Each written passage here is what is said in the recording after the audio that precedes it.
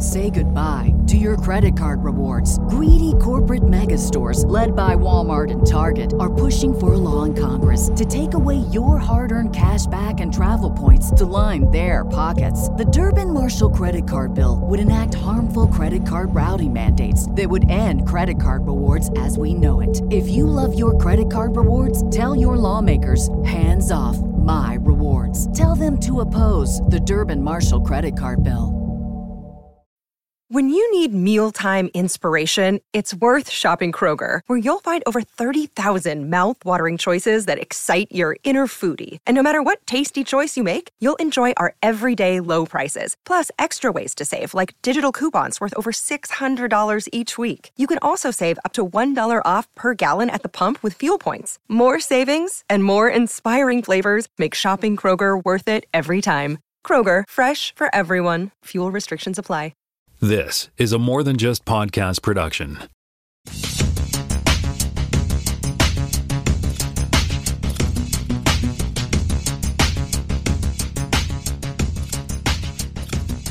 right, welcome to this podcast, Season 4, Episode 30. My name is Tim Mitchell, and I'm in Toronto, Ontario, and I'm joined once again by Jaime Lopez Jr. in Seattle, Washington. How's it going? We have Jonathan Kuline on the line in Mississauga, Ontario. Hello there. A place to live and a place to grow. A place we call Ontario. Ontario.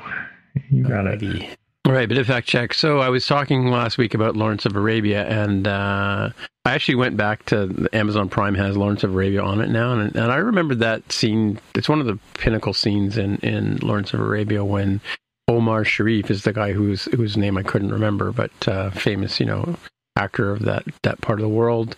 The scene, we talked about, I forgot the name now, the character from Boba Fett who appears in the mist. Oh, Cad Bane, yeah. Yeah, Cad Bane. Because there's a scene where Peter O'Toole and another guy are waiting, or an Arab guy, his tour guide guy, are waiting at a well. And, they're sitting around and the Arab guy goes and gets some water out of the well and that kind of stuff. And they see this little, off on the horizon, this sort of elusive, misty sort of, you get that heat rays thing going, and you get that sort of weird looking stuff. And it's like a 2.5 minute scene. I made note of when it started and ended. And it's Omar Sharif on a camel coming towards the camera, right? I wonder how many takes they did of that too, right?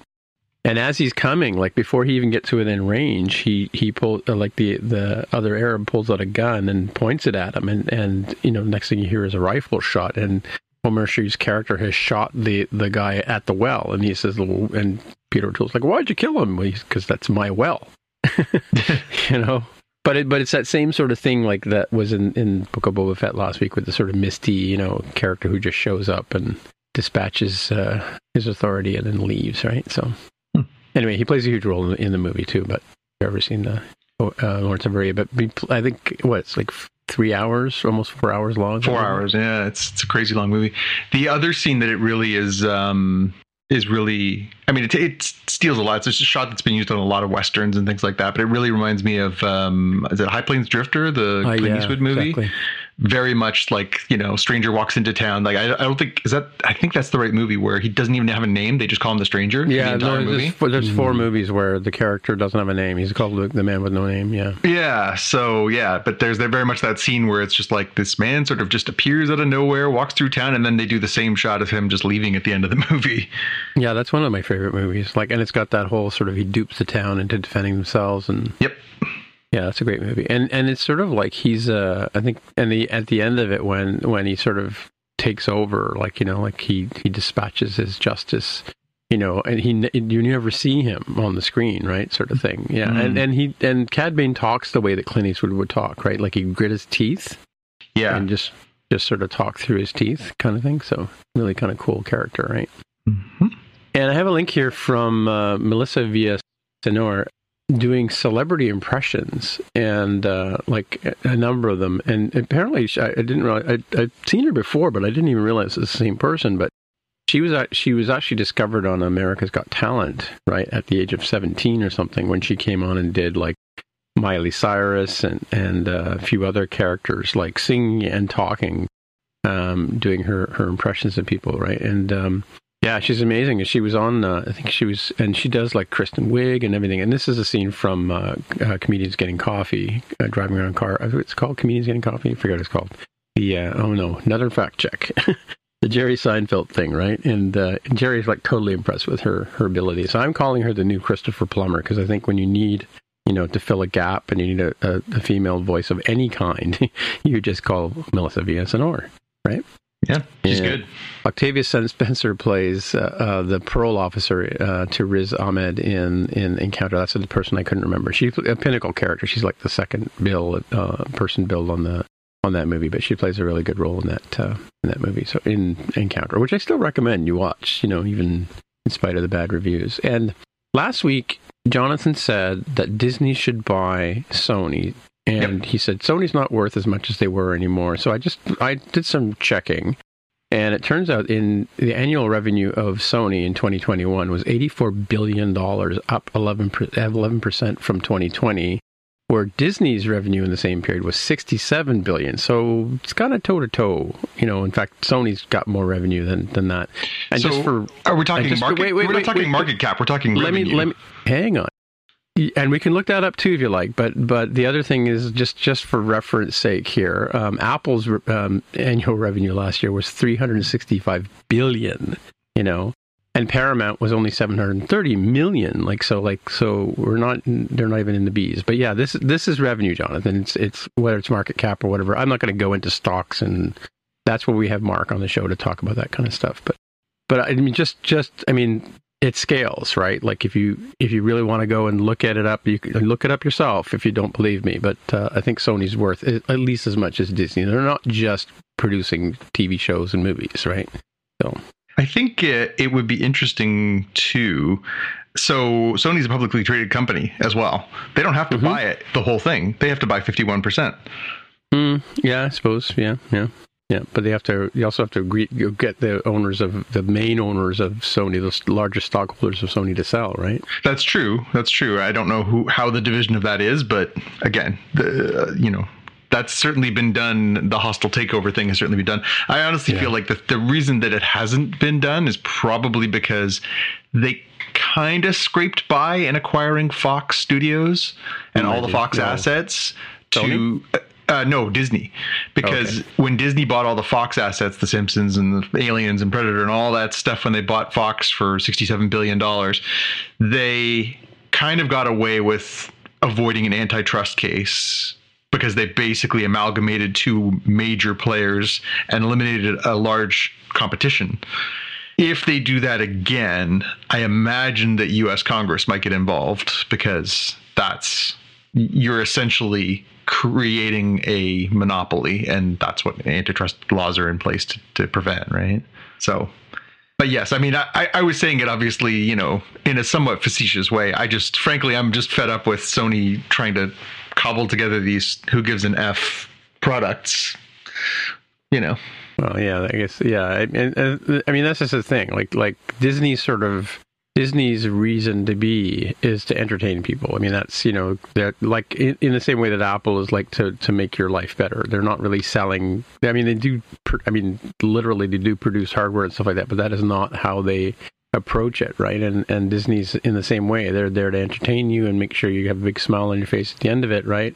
Whereas Sony is like, they're so many different things. They're making hardware, they're making, they're making movies, they're making games. They own like, how many PlayStation titles do they own, kind of thing, right? So they're kind of like a Swiss Army knife of media technology, right? So, yeah. And by the same token, Apple's doing the same thing, because Apple's now getting into the entertainment market, right? So Google, right? Sorry? And Google's kind of doing the same thing, right? They're creating the technology because they have their phone lines, and then they're also, producing content. And and they're the world's largest search engine, right? And YouTube's not a small thing. No, with the whole purchase of YouTube, that was a huge thing too, for sure. Yeah.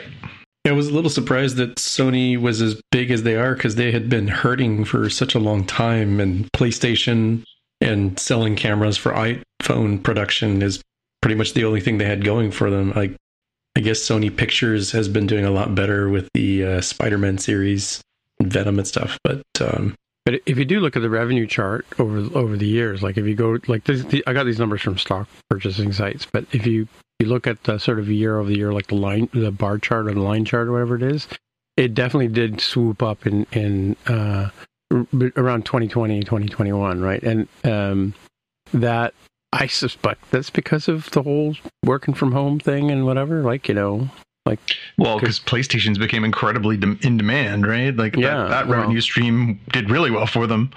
Yeah. Well, that, and I mean, I think anything that sort of embraced, people are stuck at home. What are they going to do? You know, can't go to the theaters, right? Mm-hmm. Sort of thing. Yeah. Cool. All right. Well, let's head over to the headlines, and we'll start off with Jaime with my favorite space show. The often, or many times at least, delayed Orville. We're coming up on 3 years. Yeah, this is going to be the third year of delay between their seasons. So granted, COVID had a lot to do with that. We originally thought it was going to come out, or not originally, recently thought it was going to come out for the third season in March. Looks like now, based on this new teaser, it's officially June 2nd, 2022 on Hulu as The Orville New Horizons. I don't recall the reasons why they gave it that title. So it's either season 3 or season 1. Jump. Yeah, I think it's because of the time jump. I think they're accounting for they're almost treating it like it's a relaunch, like a next generation. Well, not that far of a jump, but I mean, I think they have to account for the fact that everybody's 4 years older. Well, and one of the characters is no longer around, right? Who am I thinking of? Yeah, what's the name of the robot character? Isaac the robot? Do you mean Norm, who played Yaphet? Yaphet, is that it? Yeah, Yaphet's the gelatinous one. He died, obviously. Norm Macdonald died. Oh, Norm Macdonald, yeah. But whether or not he's in the season, I think he might be, because if they've already done everything, they could have his voice already. And who voices the robot character? I can't remember his name. Isaac. I don't think it was anybody famous. I think it was, beyond his fame as Isaac. Okay.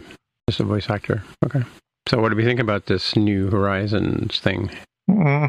This article is saying that this has the final role of Norm Macdonald.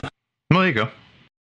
Yeah, cool. I mean, I think you and I, Tim, have been a little more off on the last bit of Orville than Jaime was. I mean, I'm definitely gonna tune in and give it a shot. I am a little concerned because there's been this, we've talked about this on previous episodes, this unfortunate trend the last little while of things that are debuting on Hulu being delayed by, at times, months for Canadian distribution. I'm ashamed to admit that I climbed into the message board because Disney Plus was touting its great impending launch of How I Met Your Father on Disney Plus Canada coming in March, and I saw a bunch of people commenting, me like, "Oh, this is so great," and me being the Grinch, I jumped in there and was just like, "Hey, Disney Plus, why exactly is it we're getting this 2 months after its debut in the United States?" And people on there were, immediately down my throat. "Well, it's just a sitcom. Calm down. You can wait. It's fine." I'm like, wow, that's very Canadian. So, yeah, but yeah, I think. Sorry.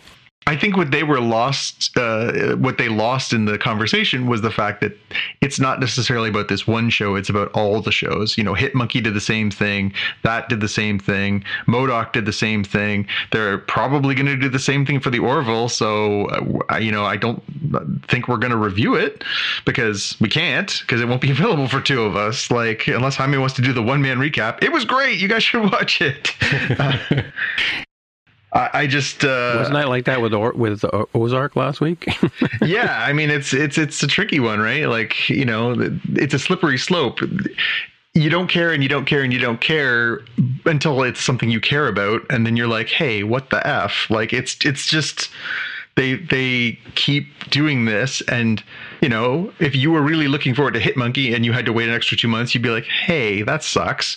If you were really waiting for How I Met Your Father, same thing, or MODOK, or maybe the Orville, it's just a bad trend when, the three of us are friends. We can't have a conversation about this show because one of us can't watch it or two of us can't watch it for months at a time. That's a negative experience, like what a naive notion to think that like, oh, sorry, there's a border there. So Jaime and Tim and Jonathan would never talk about this show. Like, what? Well, I mean, and it's funny, like you said, they're like, oh, come on, it's just a TV show. But if it was Star Wars or something like that, some sort of Star Wars title, I'm notwithstanding Jonathan, your head would explode. But the other people would like all of a sudden notice, right? Yeah. Kind of like, I don't think that people would want to read my social feed if that were to come to pass, for the vulgarity would obliterate the algorithms if they decided they were going to start delaying the release of some of that stuff. But you never know. Like I say, the Hulu is still producing, good programming. It's just that in the past, Hulu programming might come here to Canada on a cable channel or some other method that it might come in a more timely fashion. But if it's not coming in that way and they're using it as Disney Plus fodder, yeah, we're waiting. And eventually it will catch up with some of these people who go, wait a minute, what? But I was looking forward to that show. Yeah. Cool. All right. Well, I didn't realize that the Oscars had been announced already, eh? The Oscar nominations were announced this week. They were indeed.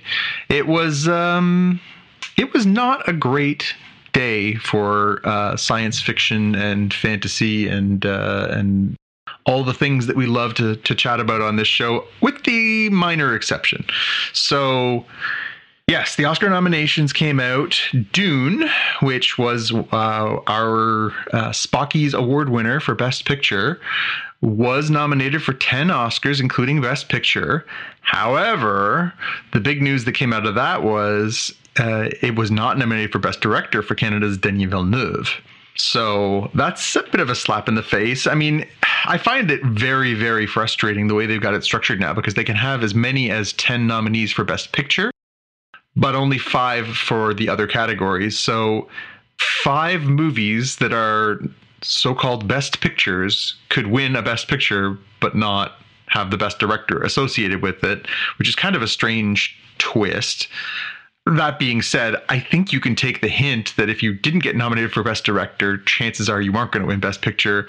And it's really just we put it in here for the sake of putting it in here so that people would say, oh, it's an Oscar-nominated movie.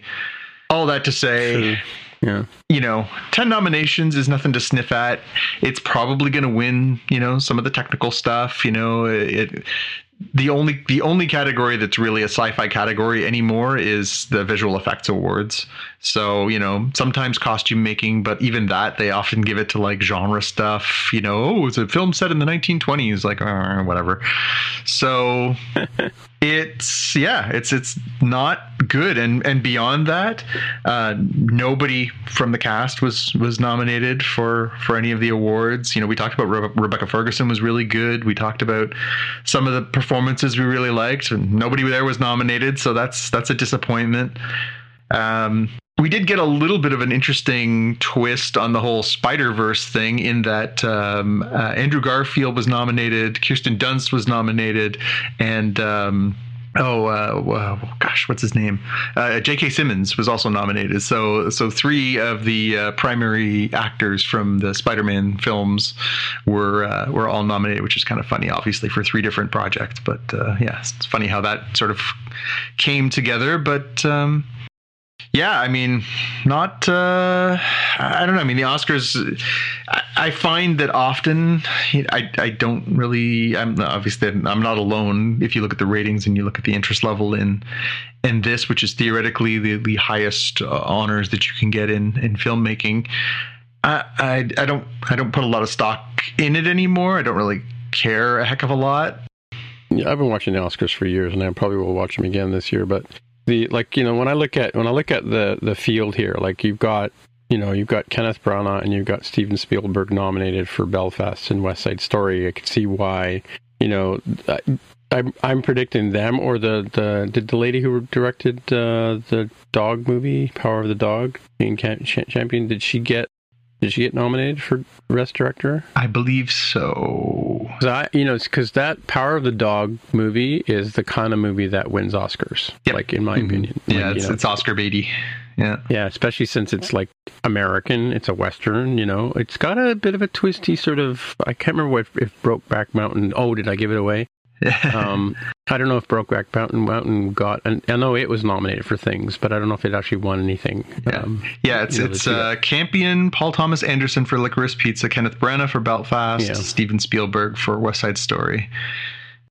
Yeah, I got to see Licorice Pizza. Carol was telling me something about that the other day. I can't remember what she said specifically, but it sounds like something I should watch. But yeah, I mean. But like I've already said this about Dune already. I found it was very anticlimactic because there's more to the story than what we saw, right? Yeah. And yeah, I mean, yeah, you're right. On IMAX, it was amazing, visually stunning and that kind of stuff. Like, it's the kind of movie that you want to go back and absorb, like you do a large painting. You know what I mean? Like, yeah, it's not something you take in one sitting, right? And again, I mean, who knows? I mean, like the people who are reviewing these movies, I mean, they're getting a DVD or a Blu-ray of the disc. They're not actually going to an IMAX theater and taking it all in, right? So, the people who are reviewing them. So, unless they have amazing home stereo home theaters, I wonder who Kevin Smith voted for. He does get a vote. He does get a vote. Oh no, I did put him in. Okay. I just want to talk about him later, but Argo is the only movie I can think of in recent memory that won Best Picture without having.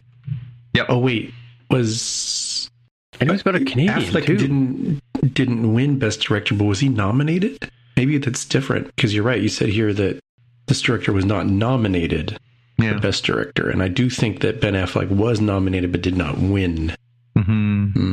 Yeah, that's probably not a good sign. Villeneuve was nominated for Arrival. He wasn't nominated for the Blade Runner movie, though, right? Nope. Yeah.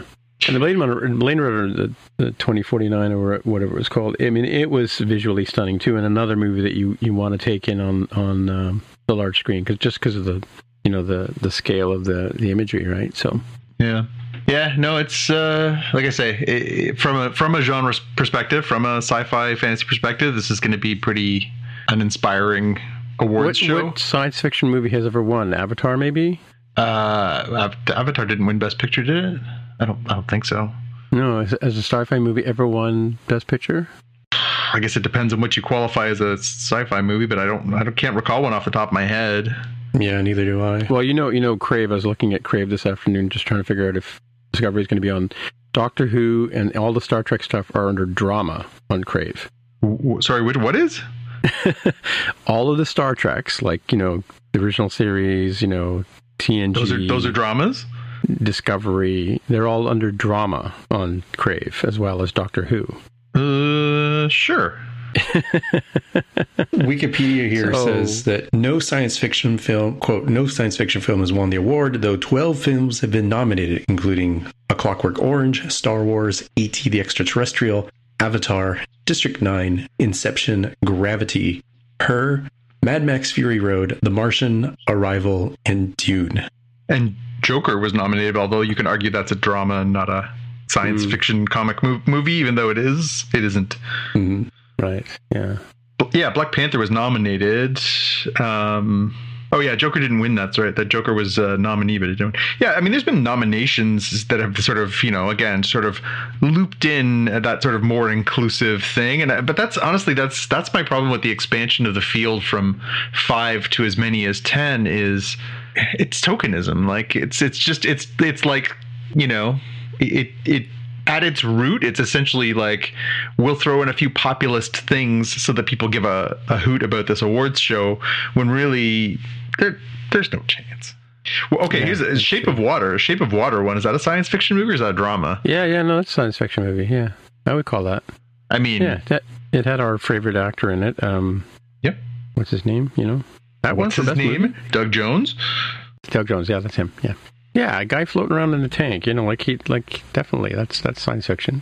Yeah, did they put that one into like fantasy or something? No, it's clearly it's drama. Come on. I mean, definitely drama. It is a drama. It's just, it's a matter of interpretation, right? Like, yeah. I don't know. I always think of drama movies as serious. Your parents watch this kind of story, right?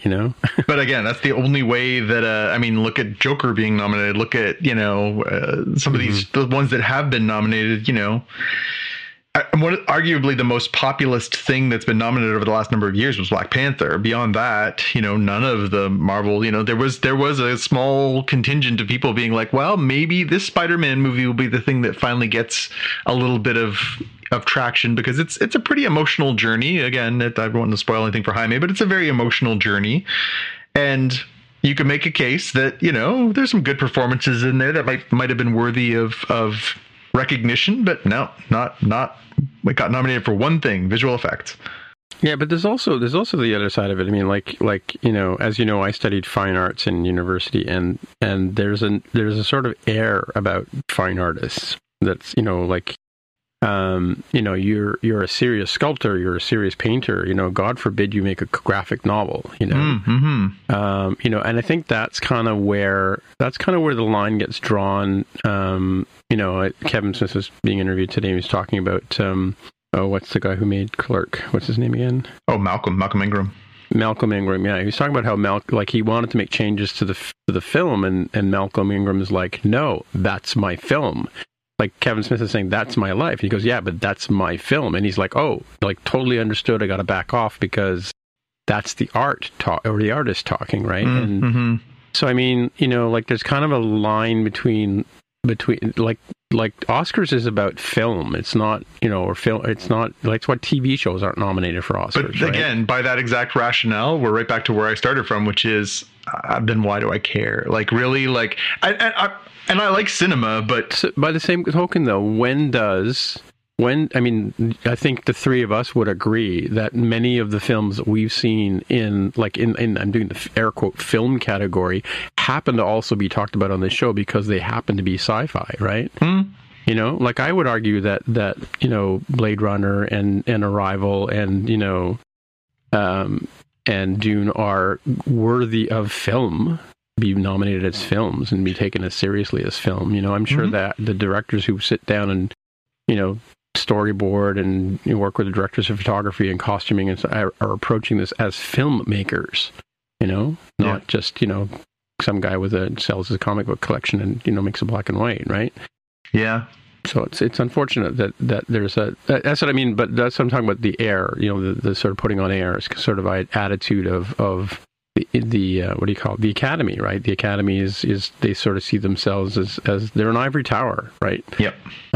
And even though people who become members of the Academy and get votes and stuff like that, they're still approaching it from that this is serious filmmaking, Jonathan, not comic books, right? Which that's fine, but then don't expect the mass populace to care. True. Yeah. Yeah. At the end of the day, if it is a way of recognizing auteurs and people who are committed to the integrity of fine cinema and everything else, that's fine. But then don't advertise it as a populist event. It's not. It's an elitist event. Well, but I'm saying that I think to me I'm not saying that when you and I go as cinephiles to a movie, whether we watch Power of a Dog or in the Spider-Verse, right? We're still approaching it from the same point of view. We're there to be entertained, and we're there to deal with familiar characters. But at the end of the same time, we're evaluating the beauty of the film and the filmmaker's craft, right? And to your point, where do we measure this, or how do we reward this? We reward it by buying tickets, when Marvel makes money because they're Marvel, not because Thor Dark World. What's your favorite movie there, Jaime? Thor: The Dark World. The Dark World, yeah. Not because The Dark World is great cinema, right? But it's approached in the same way, and it's financed and promoted in the same way, right? So, yeah. But I mean, like Power of a Dog is like the great American novel. It's kind of, it doesn't sit in that same sort of character, same sort of area. And I'm sure people haven't even seen that movie, except for the fact that it's on Netflix or something, or... Yeah, I think it's Netflix. Yeah, if it wasn't for that, I mean, I wouldn't even know about it if it hadn't been on Netflix, Because who's going out these days and who's watching commercials and stuff? We're all zapped through them on our PVRs, right?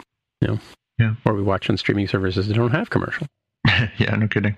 Anyway, all right, let's move on to some lighter fare. Speaking of comic books and cartoons and stuff, Jaime.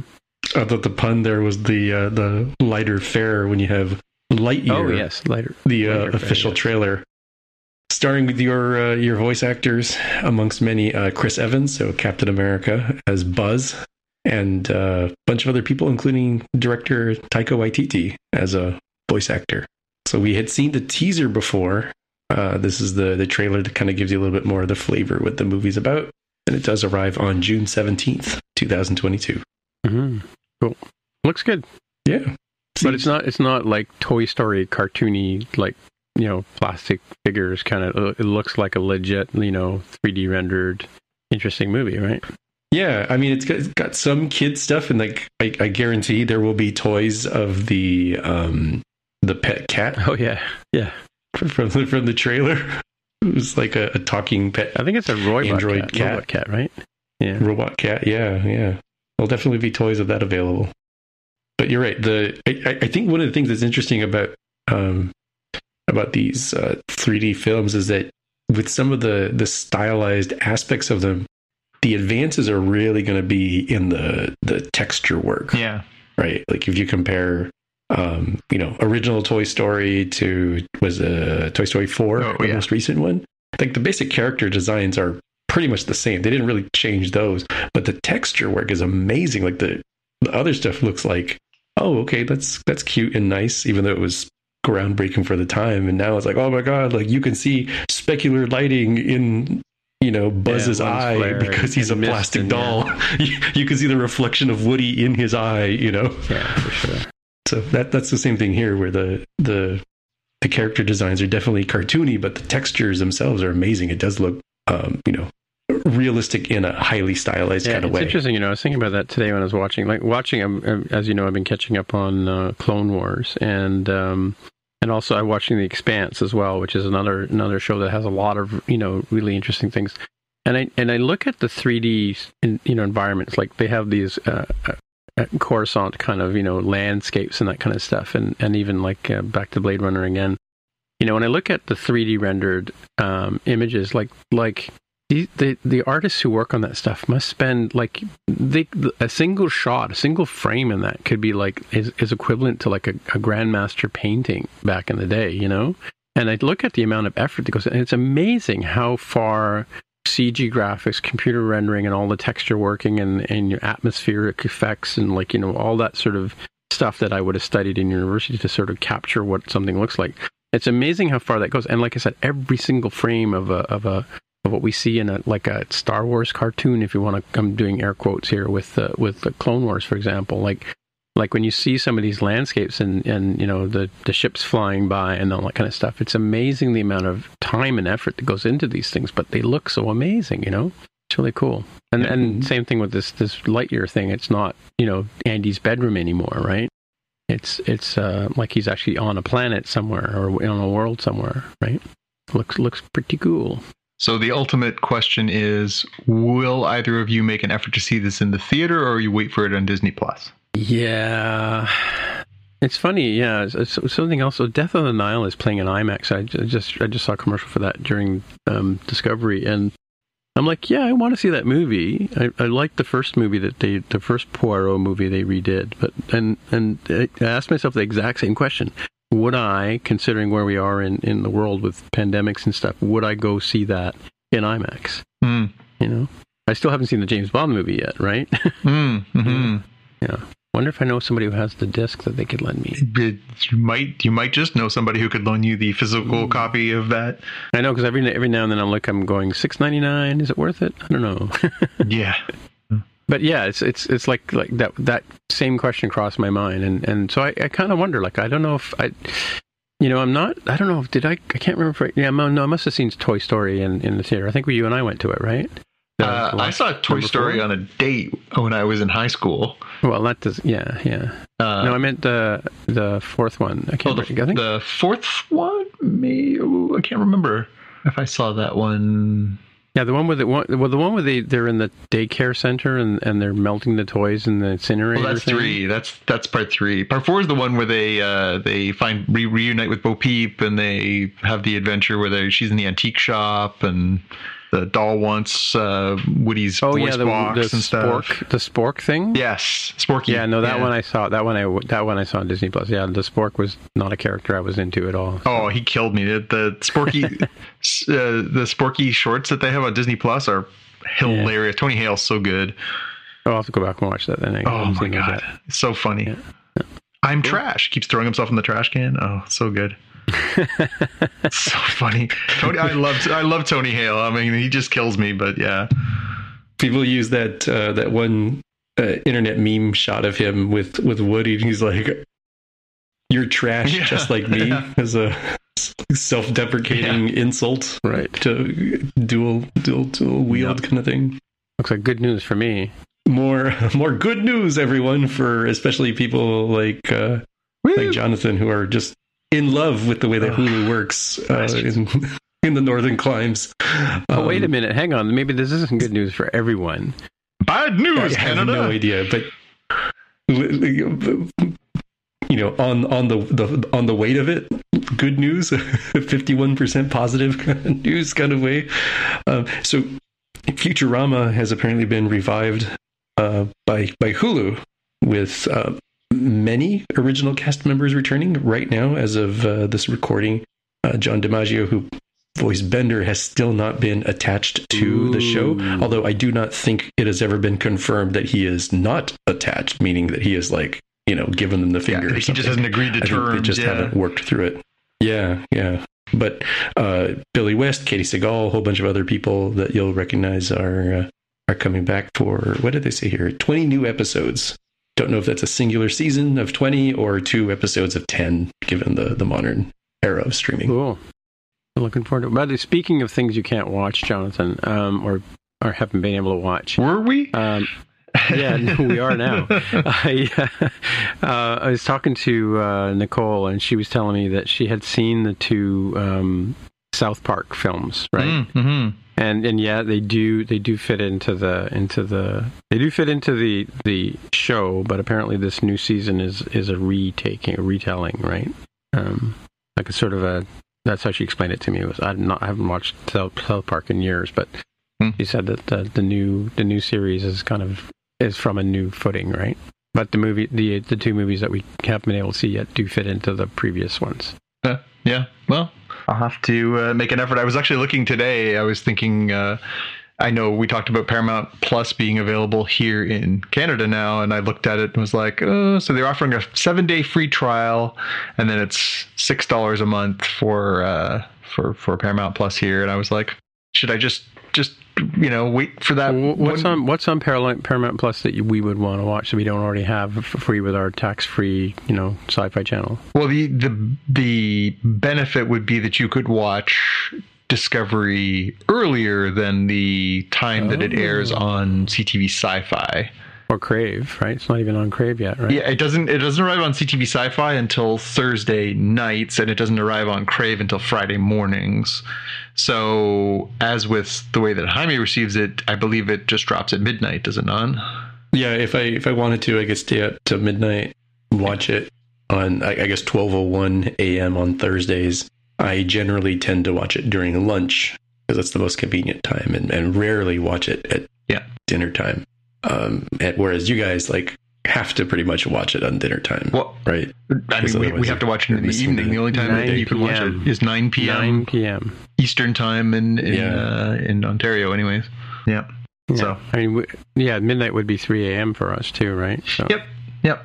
I'm sure people would watch it if they decide to put it on then. I don't know. I don't understand what. I mean, is it selling soapboxes? Is it because they can get commercial revenue from showing it on CTV Space that they do that way? Yeah, it's the ad sales for sure, but it's the cable subscriptions, right? They want people to pay for cable.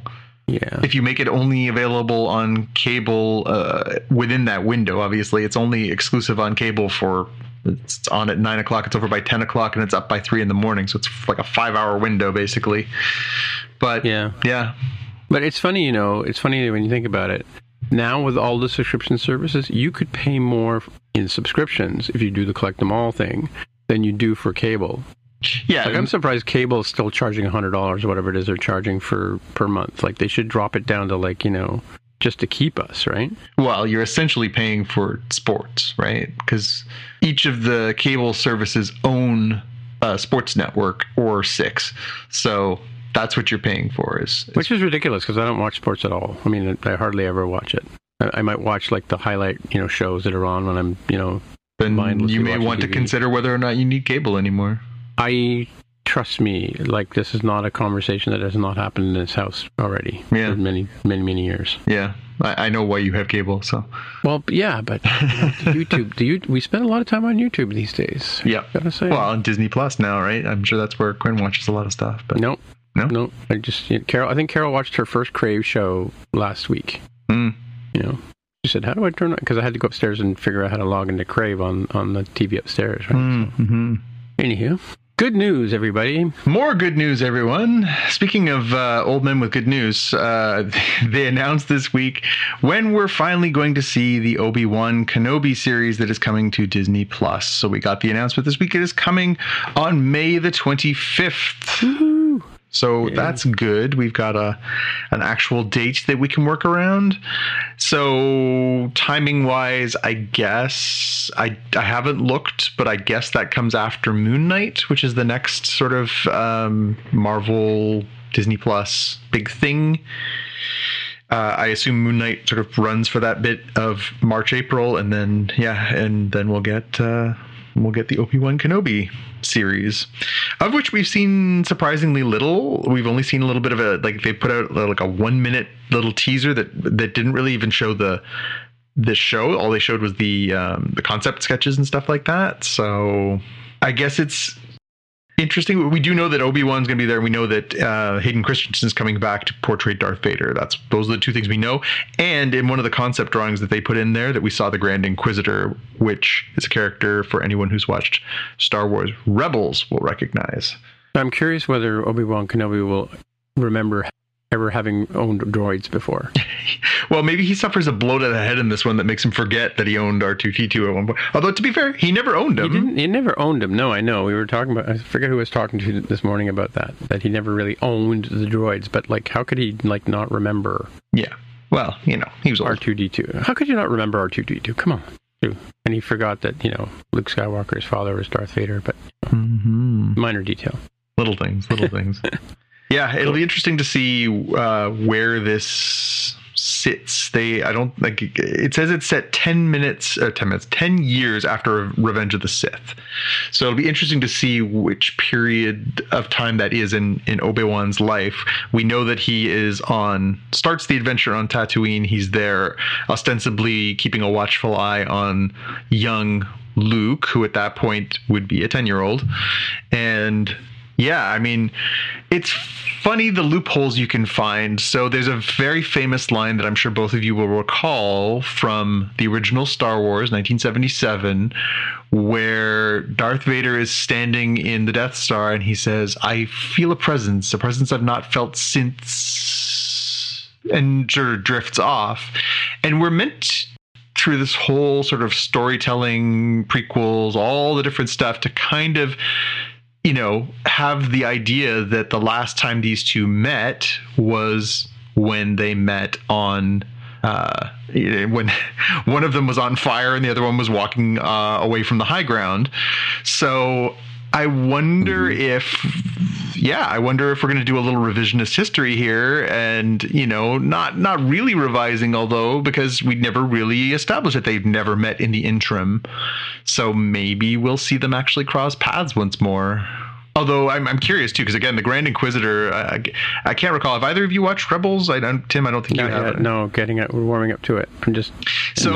I will make a pitch for it here just by saying, it's awesome. It's a really, really, really interesting part of Star Wars canon. It is fully canon, so everything that happens. Don't I have to finish watching Clone Wars first, though? You do. Yeah, but Rebels is very good, and it introduces this sort of because it's set just before the events of Rogue One. So, and again, right before the events of the original Star Wars series. And it's sort of the spark of the rebellion. It's really as the rebellion starting to come together and more people are joining, and it's sort of this upswell and everything else. But the Grand Inquisitor and the Inquisitors are this group of they're not Sith, but they are dark force wielders, and they are basically out hunting the last of the Jedis, the former Padawans, good force users and stuff like that. So I like that they're sort of intersecting those things as well. This stuff that they introduced in the Rebels canon and are now bringing forward in the same way that we just saw Cad Bane in Book of Boba Fett, a very not prominent character, but certainly a notable character from the Clone Wars series, and who was also in the Bad Batch, most recently in the first season. You know, it's funny because I thought about Cad Bane after he appeared in that Boba Fett episode last week, and it's funny, I think of him as like a really important character and all that, and I looked it up and he's only been in like 12 episodes, so yeah. Really? Well, yeah. But he certainly does stand out. I mean, some of the enemies that you see in Clone Wars, he's one that definitely stands out. Or maybe it's because I'm thinking of Bad Batch, right? Yeah, I mean, in Bad Batch, he famously has a, spoilers, but he has a pretty cool fight with Fennec Shand, right? Right, yeah. Cool. But all that to say, I think it's going to be interesting to see how they bring, as they have with Book of Boba Fett, to a lesser extent, The Mandalorian. It'll be interesting to see as they start to not canonize, because certainly they were already part of canon. The animated series, the Clone Wars, Rebels, Bad Batch are canon, but to move them to live action really does feel like a more concrete step for some of these characters, for Ahsoka, for Cad Bane, for some of these characters who, you know, we knew from previous shows. It really is kind of it feels like a milestone. It shouldn't, because their animated experiences are just as valid, and they are, as we've said about the comic books, about the cartoon series, all of it is canon. It's you know, like there's no less impact, but it's amazing how populist moving to live action is from the cartoons. There are people who would just say, oh, I'm never going to watch those, are cartoons, or there's too much of it, or whatever. And same way that people would say, oh, I'll never read the comic books. Well, it's your loss. All these stories are great, and they're canon. They're real. Like this is you know, there's some really cool backstory stuff on I gotta be honest with you, the comic book adventures of Boba Fett are way better than the TV show. So you know, well, and I've also read some of the novels that go between the Aftermath and stuff. Yeah. Aftermath is the first appearance of Cobb Vanth, right? Yeah, exactly. Yeah. Cool. Yeah, here you go. So, are there any hand models in the next story? No, this time we actually got a real look.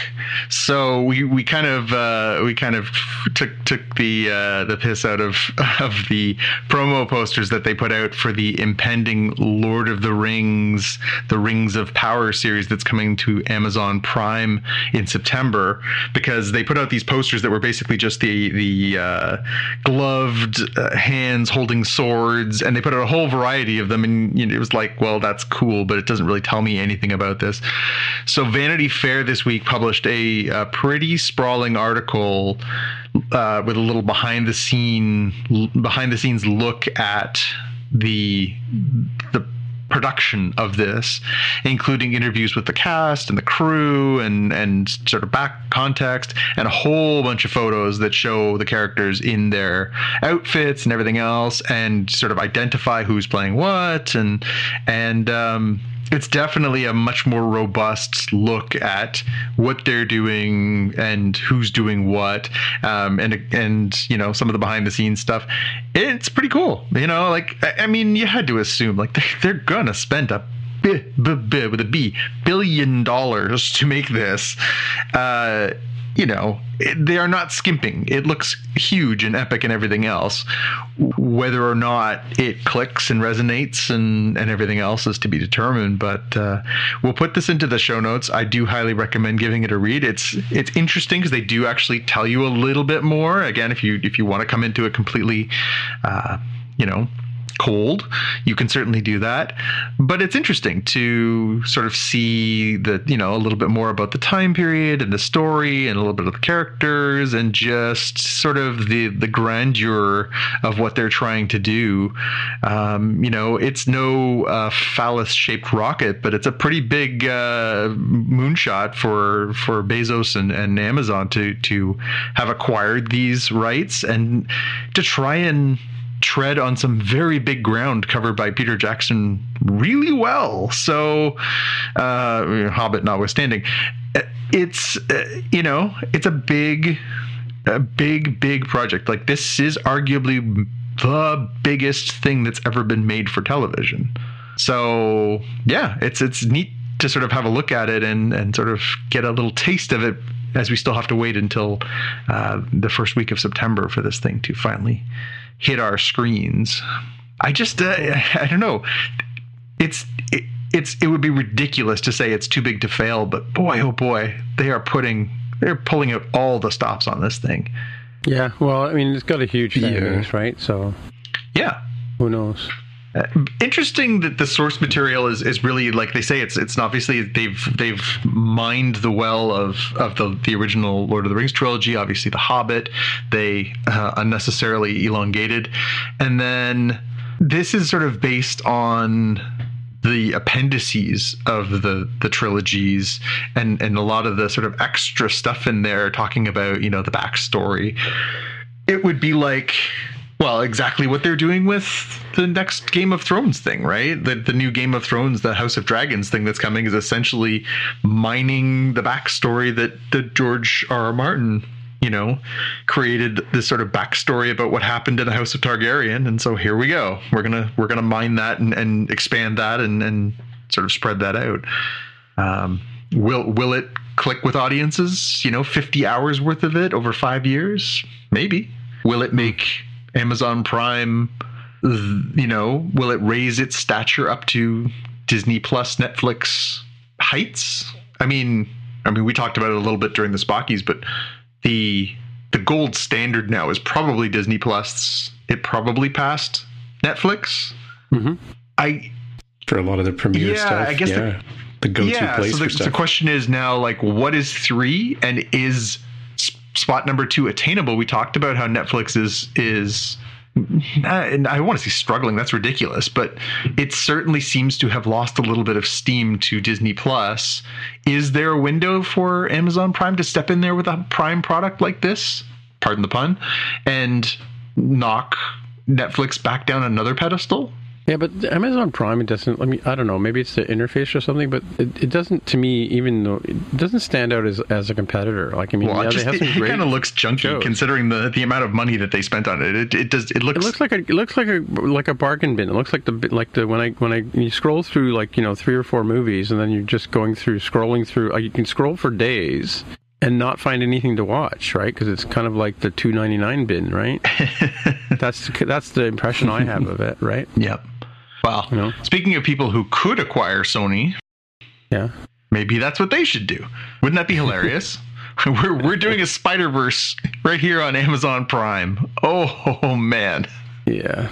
That's the one thing that I think is just, it's interesting that that's still out there, is that Sony is an independent studio and it's selling a lot of its license for first run on streaming services to Netflix. But in theory, that's out there too. But anyway, but I digress. We'll focus on Lord of the Rings here. But it's interesting to think of what these different players could be doing over the next little while to try and maximize their audience. Cool. All right. Well, I was sort of hinting at the fact that I'm going to talk about Kevin Smith, but this is follow-up from last week's show where we talked about, in the after show, actually, we talked about the movie Clerk, which is the movie made by Kevin Smith's friend Malcolm Ingram, who happens to be Canadian. But it starts off with him talking to Tom Power on CBC's Q show. This was, I think, was in the podcast app today, so I think it was the show yesterday. But he starts off talking about how, he had Georgia Strait is like, sort of a popular kind of variety type magazine that's out of Vancouver, and where Kevin Smith went to school for filmmaking. But there was a review at the time that Clerks came out that when it was first making the circuit, that there was this amazing movie by this Canadian director, and he wears hockey sweaters and like nobody's like talking about it. It's kind of a great thing. And he said it's funny that the reviewer thought, or the person who wrote the review to the Georgia Strait thought that Kevin Smith was Canadian, because he's so, and he's sort of like, well, New Jersey is kind of like the younger brother to New York, and in the same sense that Canada is kind of like the younger brother to the United States. It's sort of like Canada is like sees itself as the New Jersey of North America, which is hilarious. But yeah, so if you're into Kevin Smith and he's talking to Tom Power about, you know, the making of the movie and you know, some of the decisions that were made about it and how they talked about like, you know, they weren't like Malcolm didn't want to put anything about Harvey Weinstein in the movie, and then Kevin sort of said, yeah, but that is kind of like, that's the elephant in the room. We don't want to make it seem like we're whitewashed in the story, right? Mm-hmm. 'Cause it's interesting when you watch the movie, like all of a sudden it fades to black, and then they talk about Malcolm or about Harvey Weinstein, and that was sort of Kevin Smith sort of, you know, wanted to put, like, they were gonna, Malcolm didn't want to put that in the movie at all, right? So because he didn't want to give him any airtime, but you know, so it's interesting. Like if you're a Kevin Smith fan, and you know, I think anybody who, like as Tom Power said, you know, it's kind of like he's built this universe based on the fact that his fans will watch everything he makes, right? Yep. Or anything he makes. Yep.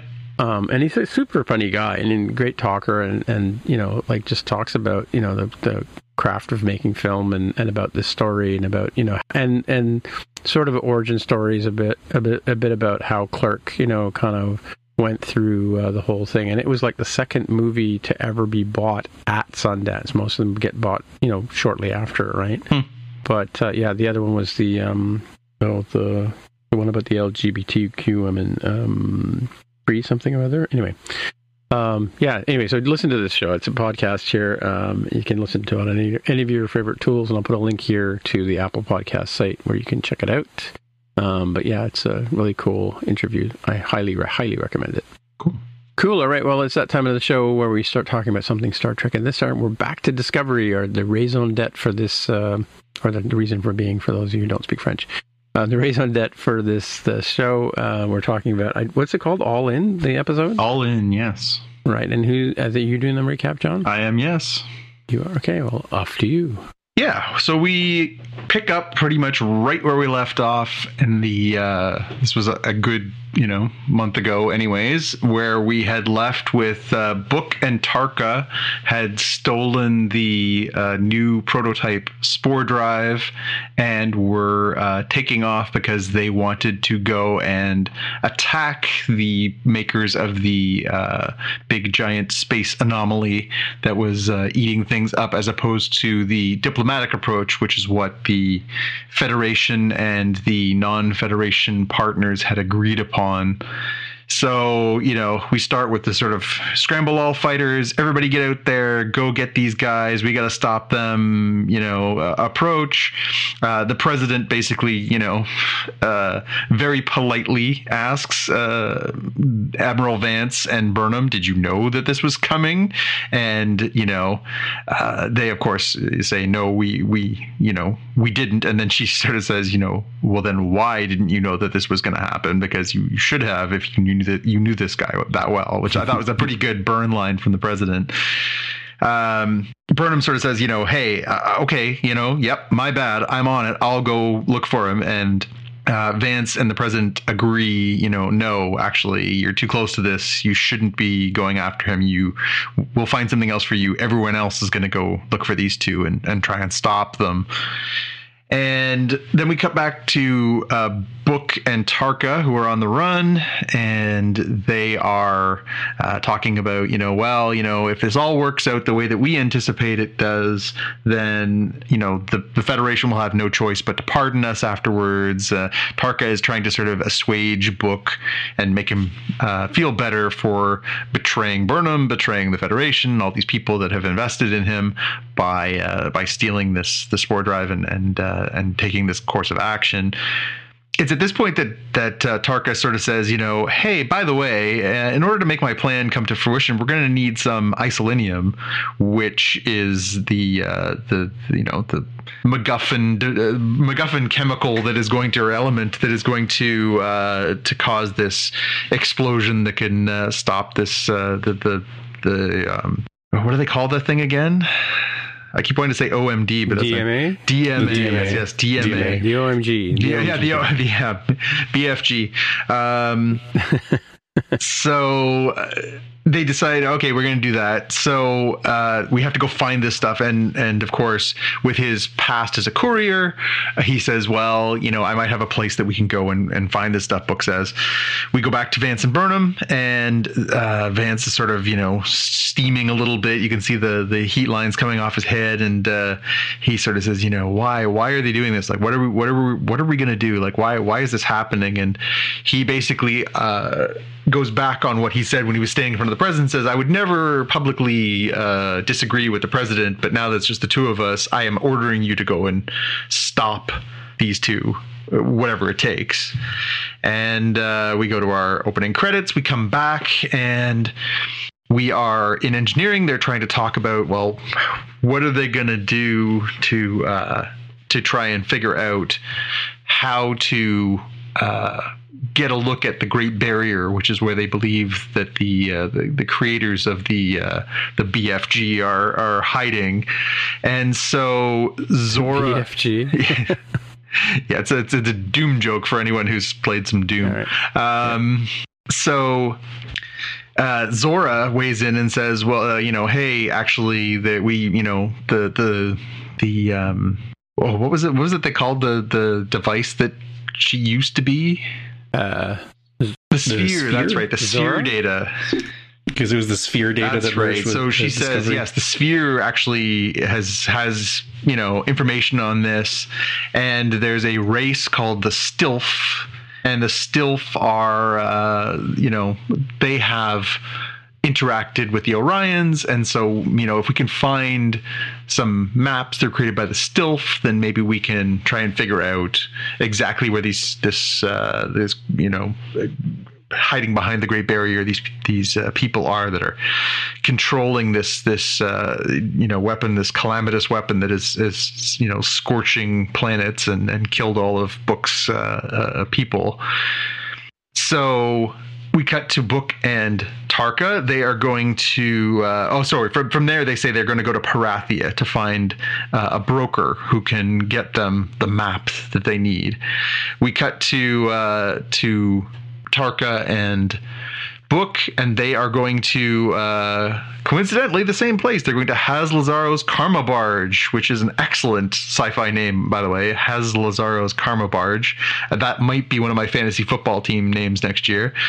And then we get to Burnham and Oo are the ones who are going to go and find this star chart. So they are going in there looking for the star charts. So Book and Tarka end up at the Karma Barge. They meet Haz Lazaro. Lazaro basically says, you know, yeah, I can hook you up with some isolinium, but you owe me for previous debts. Turns out that he had an unfortunate interaction with Book last time they met that cost him a lot of money. So he says, I'll take your money, but you know, you're going to need a lot more if you want to get this isolinium. And they say, well, actually, we noticed that you're having a problem with cheaters in your club. Maybe we could help you with that, and that way you can we can reach an agreement. So he says, fine, if you can stop the people who are swindling me, then perhaps I can supply you with this isolinium you need.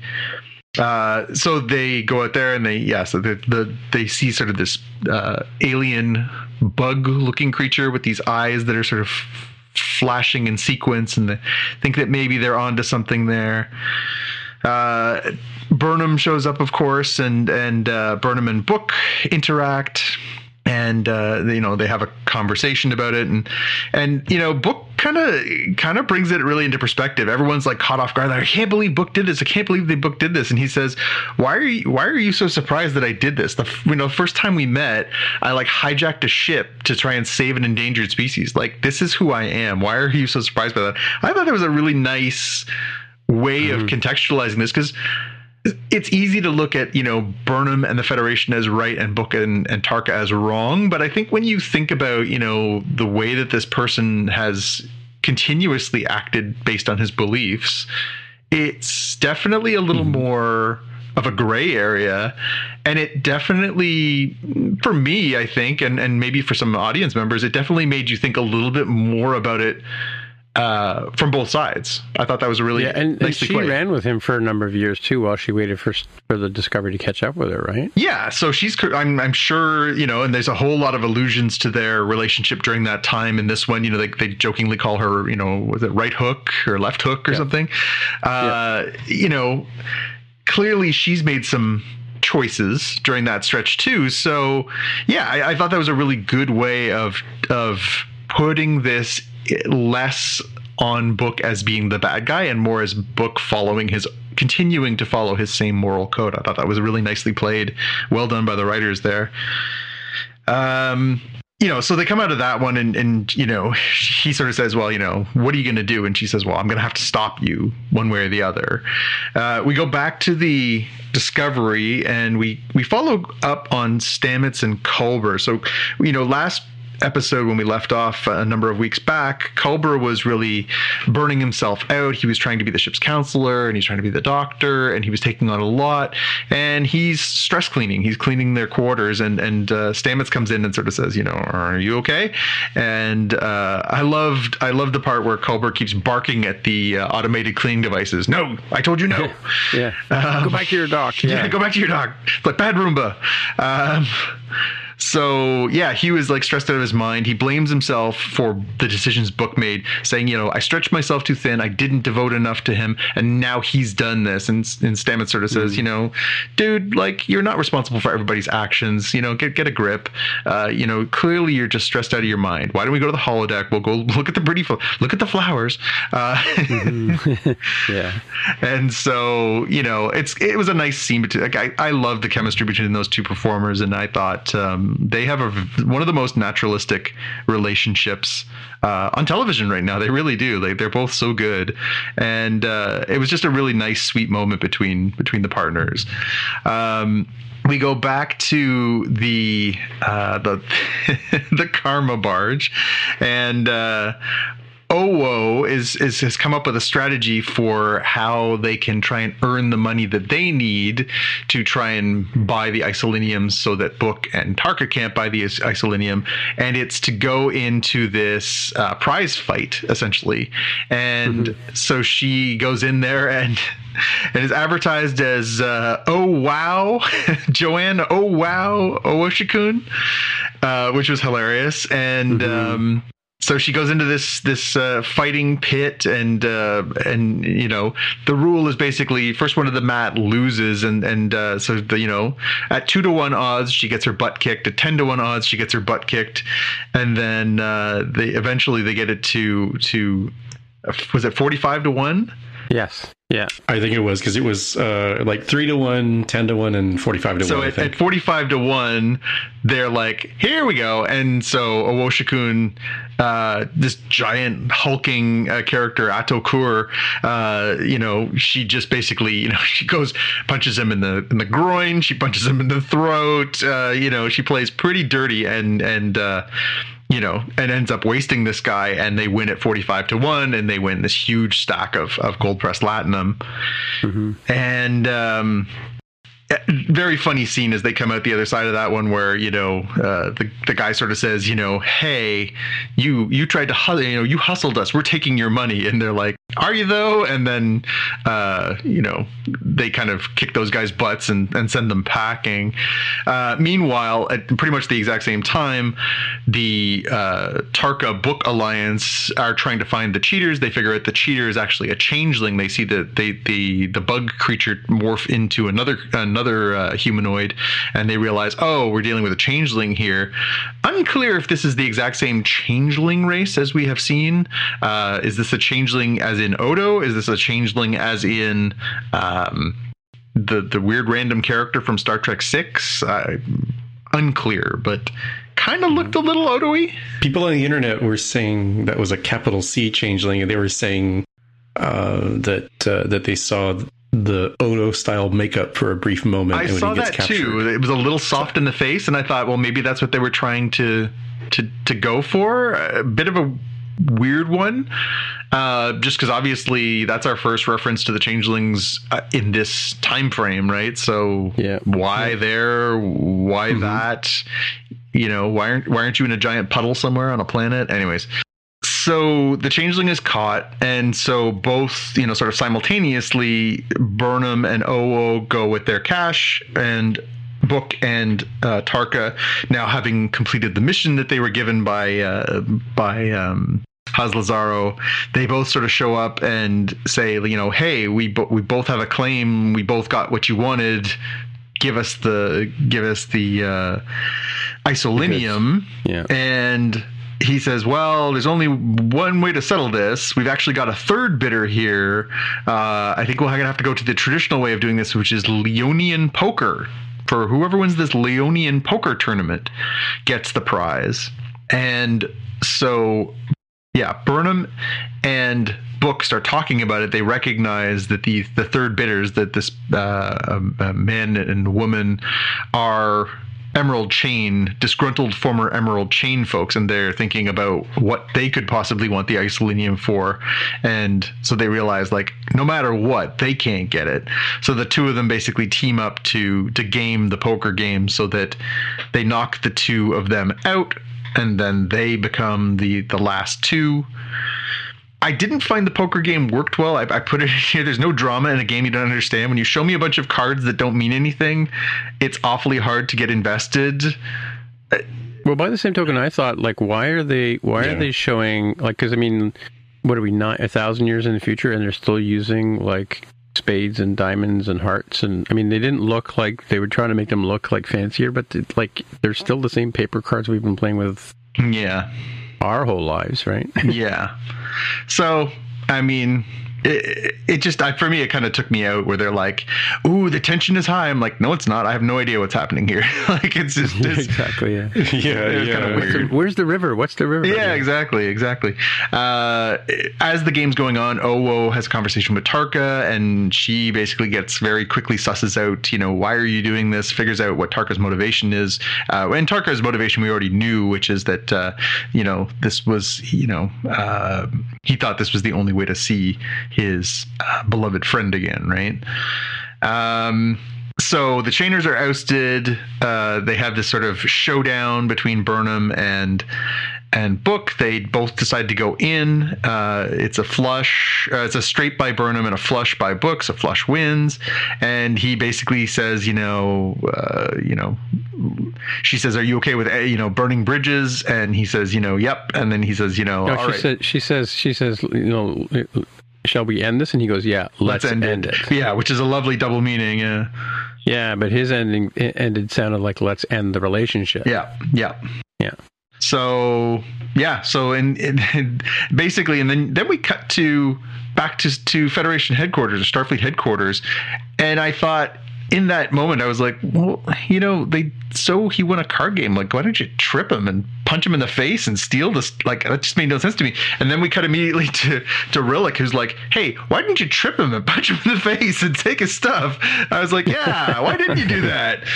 So, it's at that point where we get revealed that when they were inspecting the goods, the isolinium, that Burnham had put a tracker on it. So she's like, well, I didn't need to do that in that moment. I didn't have authority to do anything there, but now we can go get him. So yeah, so they know where they can find the two of them. So clearly that's where they're going to go. They get interrupted by Saru, who's saying, Mr. Stamets needs to see you all immediately. So they go down, and Stamets says, well, we got the maps that you got from the mission, and we plugged it in there, and so now we know what we're dealing with. There's this 228 million kilometer black blob near on the other side of the Great Barrier that is drawing massive amounts of power, and this must be where they are. And so they basically deduce, well, it would take an incredible amount of power to make something like that, and figure out, well, maybe it's something like boronite, which I don't think is a real element. I haven't kept up with my periodic table, but I don't recognize boronite. And through that, they actually figure out, that this weapon, or what they thought was a weapon that was going in and atomizing planets and doing stuff, was actually a dredge. It's mining for this substance, boronite, that is that they're not necessarily doing this for nefarious intent, that it's just this device that they send out into beyond their space to go look for this element that they need so that they can keep the power on, so that they can have this sustained space. And so now, knowing that this is basically it's not a hostile intent, that it's a mining vessel essentially, they realize, like, even more so, like, we got to stop Book and Tarka now, because if they attack these guys and they have this technology, they are gonna mess us up. So that's where we sort of end, is the dun dun dun, we have to stop them. Thoughts? Good? Bad? Was it a grabber? Do you feel like this was like a back out of the gates strong kind of performance from Disco? I mean, there were some fun things in it. Like, it was kind of interesting. It was, the first part of the show didn't really engage me at all. But once they got to the what do you call it? The Karma Barge. The Karma Barge. That was kind of fun. Like the Snidely Whiplash character was kind of interesting. Mm-hmm. He kind of just turned the tables on them a lot. Yeah, it was. And there was some tension between the two of them, Book and Michael.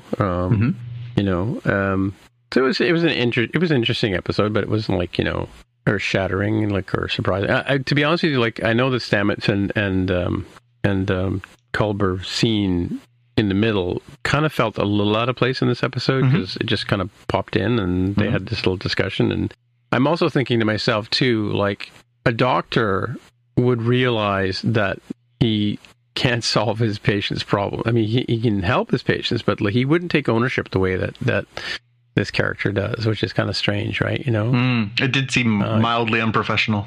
Well, yeah, I mean, like, from the point of view of, like, you can't own all the problems out there. Like, that's just, you wouldn't be able to operate, right? Yeah. You have to have some distance between you and, you're a caring, compassionate person. I mean, I have a great doctor now, but I'm sure he doesn't lose sleep over my particular problems, Yeah. Well, that's not good for you, and that's, I guess, the message here is, like, not good for Culber either. Yeah. I was thinking about your question there about, like, how do I feel? I think it was a pretty solid, what is this, 8th episode? 7th or 8th episode? What did they say it was at the beginning? 8th episode. It feels a little weird because they're like, hey, remember this thing? I'm like, no, I don't, dude. It's been like 4 or 5 weeks, however long it's been. You're gonna have to help me out. The recap didn't give me everything I needed, because do you guys remember the situation that Owo mentions in the shuttle? Like, oh, thanks for bringing me, because I had that weird situation with who? Saru, maybe? What was she doing? Sorry, which part? What was her unfortunate situation? So when Michael Burnham and Owo are on the shuttle on their way to the casino planet. Oh yeah, Owo's like, why did you bring me? Why did you bring me? You don't really need me to do this stuff. And oh, by the way, thank you for giving me this opportunity, even though I messed up last time, and I don't remember. Yeah, she had questioned. She had basically pushed. She had pushed Saru's call, because Burnham was off on a mission and Saru was in charge, and Owo pushed on him, saying, like, basically, I don't think you're making the right call. And he basically said, like, that's an order. He had to basically, like, put her in place at one point in a previous episode. So Burnham had not interacted with Owo on screen for us since that point. So it was sort of Owo saying, like, I know I shouldn't have done that. They had already cleared the air about why she did that. She lost one of her friends when she was young, and it really touched a nerve. And yeah, so it was in the episode where they were stuck. And remember the episode where they were stuck inside the pocket, and the pocket was closing in around them. Owo wanted to do a certain thing, and Saru basically said no. That's right. They were all losing their oxygen, right? Yeah, see, that's a disadvantage of having the huge break in between, that they didn't cover that part in the recap, which I guess it wasn't important for this episode, but it did make me think, what is she talking about? What happened? I don't recall. No, I had to fish that one out myself. I was like, was that last episode? I can't remember where we left off. I'm like, oh no, that was the episode before last. Okay, so that was like 7 weeks ago. Okay. One thing that I did not know, but the internet knows, is people are saying that the material or element or material or whatever it was that was being mined, boronite. People said that comes from a reference in Voyager's episode, The Omega Directive.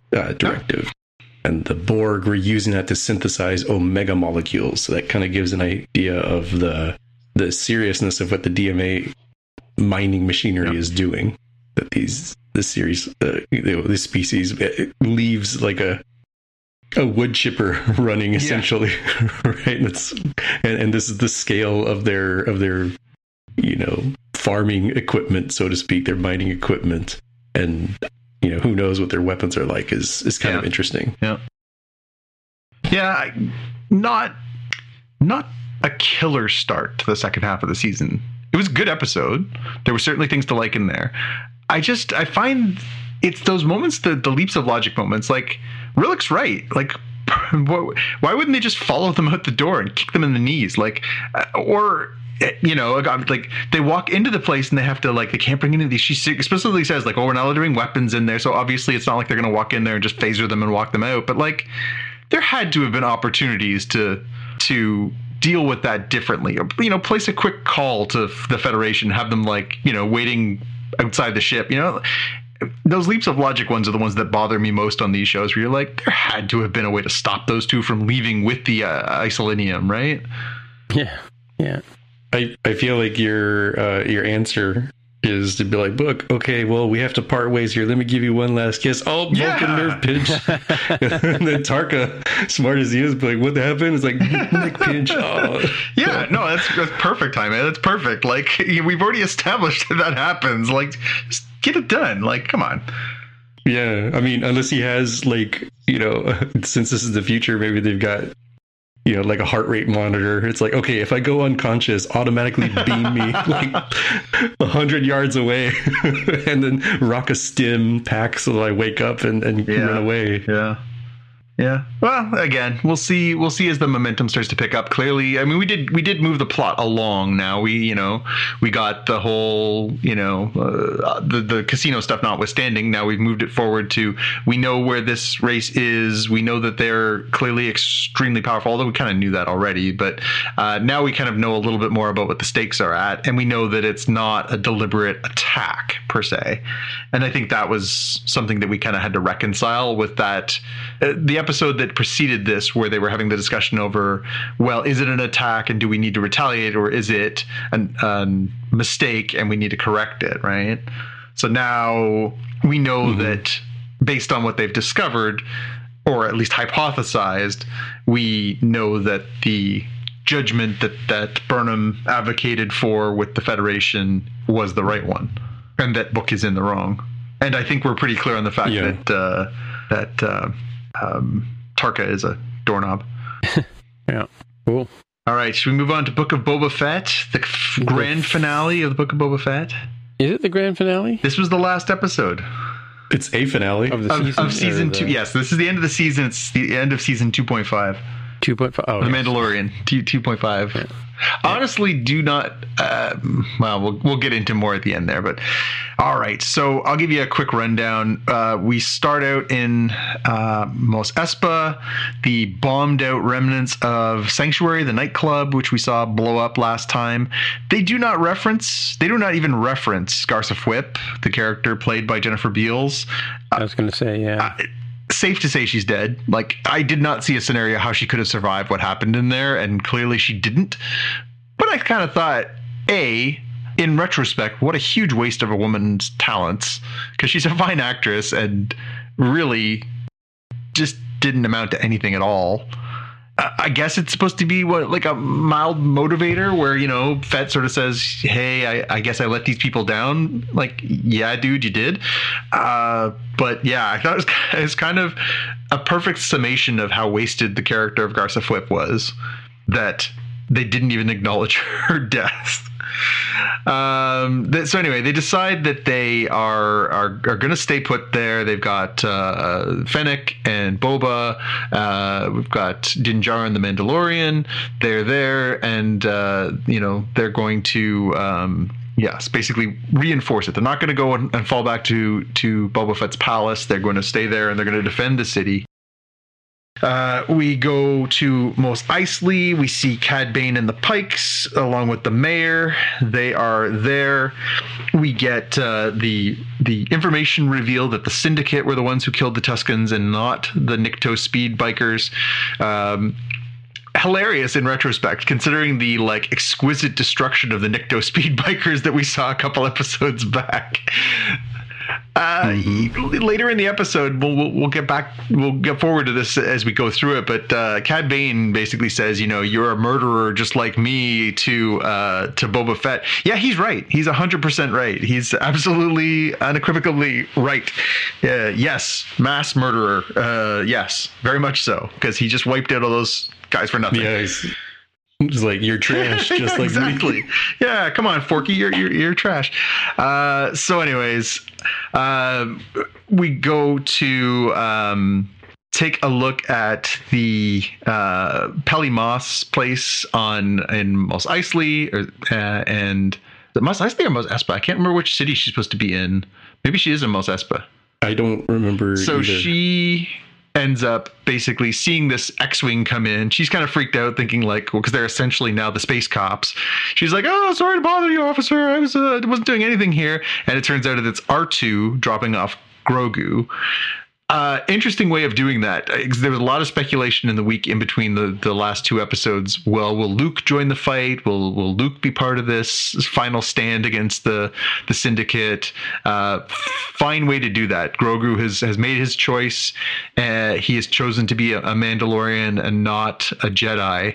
And Luke is like, fine, I'm having my droid drop you off somewhere else. Yeah. Well, how do we know he didn't steal the X-Wing, right? And well, because R2's flying it, right? Like Grogu's not flying it, R2's flying it. Yeah. But do we know that? Yeah, he got Ubered to Tatooine, I think. Yeah, no, Peli Mos says that. She says to one of their pit droids, like, I can see, because she sort of says like, "Oh, what are you doing in there?" And so I can see that the astromech's the one actually flying. Sure, yeah. But anyways, so they do that. We get a little cute scene between Peli and Grogu, and then we go back to Mos Espa, and Cad shows up and is sent in as the negotiator, and they send the mayor's major domo out to negotiate with some very funny terms written down by Boba Fett. It's like, "I will give you nothing, you will die on the streets." It's very funny sort of trashing. The strategy that they had to protect the city was to divide the forces of good. So the mods are in the Aqualish section of town. Chrysanthemum's in the area with the Trandoshans, coincidentally, and the Gamorreans are up on the ridge, and they are there trying to protect this other area, and everybody else is in the sanctuary. All of it goes to hell when, of course, the Aqualish, who are the Walrus Men for people who are not in the know, they attack the mods, have them pinned down, and they start killing them. Chrysanthemum, just this massive number of Trandoshans come after him, and he kind of looks happy that they're coming. And the Gamorreans, those two poor Gamorreans who they've just had it rough this whole series, basically get thrown off like a 300-foot cliff, which is pretty dark. Look out below, exploding bacon. But so they're like, okay, how are we gonna deal with this? They're like, okay, so Fett basically says, to the major domo, like, where are they? Where are the leadership of this group? And so he confesses to where they are in Mos Eisley, and he says to Fennec, Boba says to Fennec, just go take care of these guys.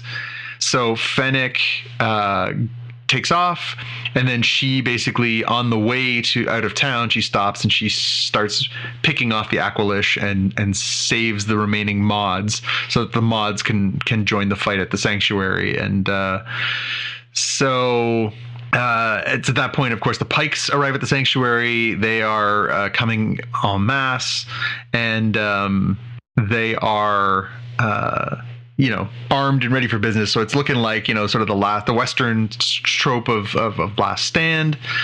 The Major Domo, yes, it has the negotiations.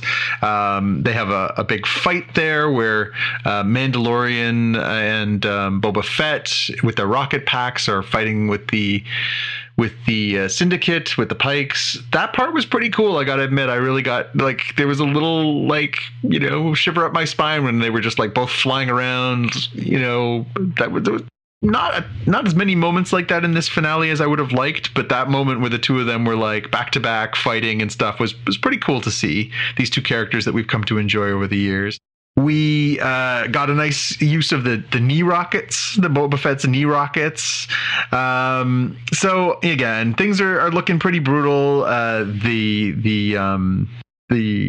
destroyer droids, these giant, I called them the Desteroid droids because I think later on they called them the Scorponok droids, but they're destroyer droids from the prequel series on steroids are attacking.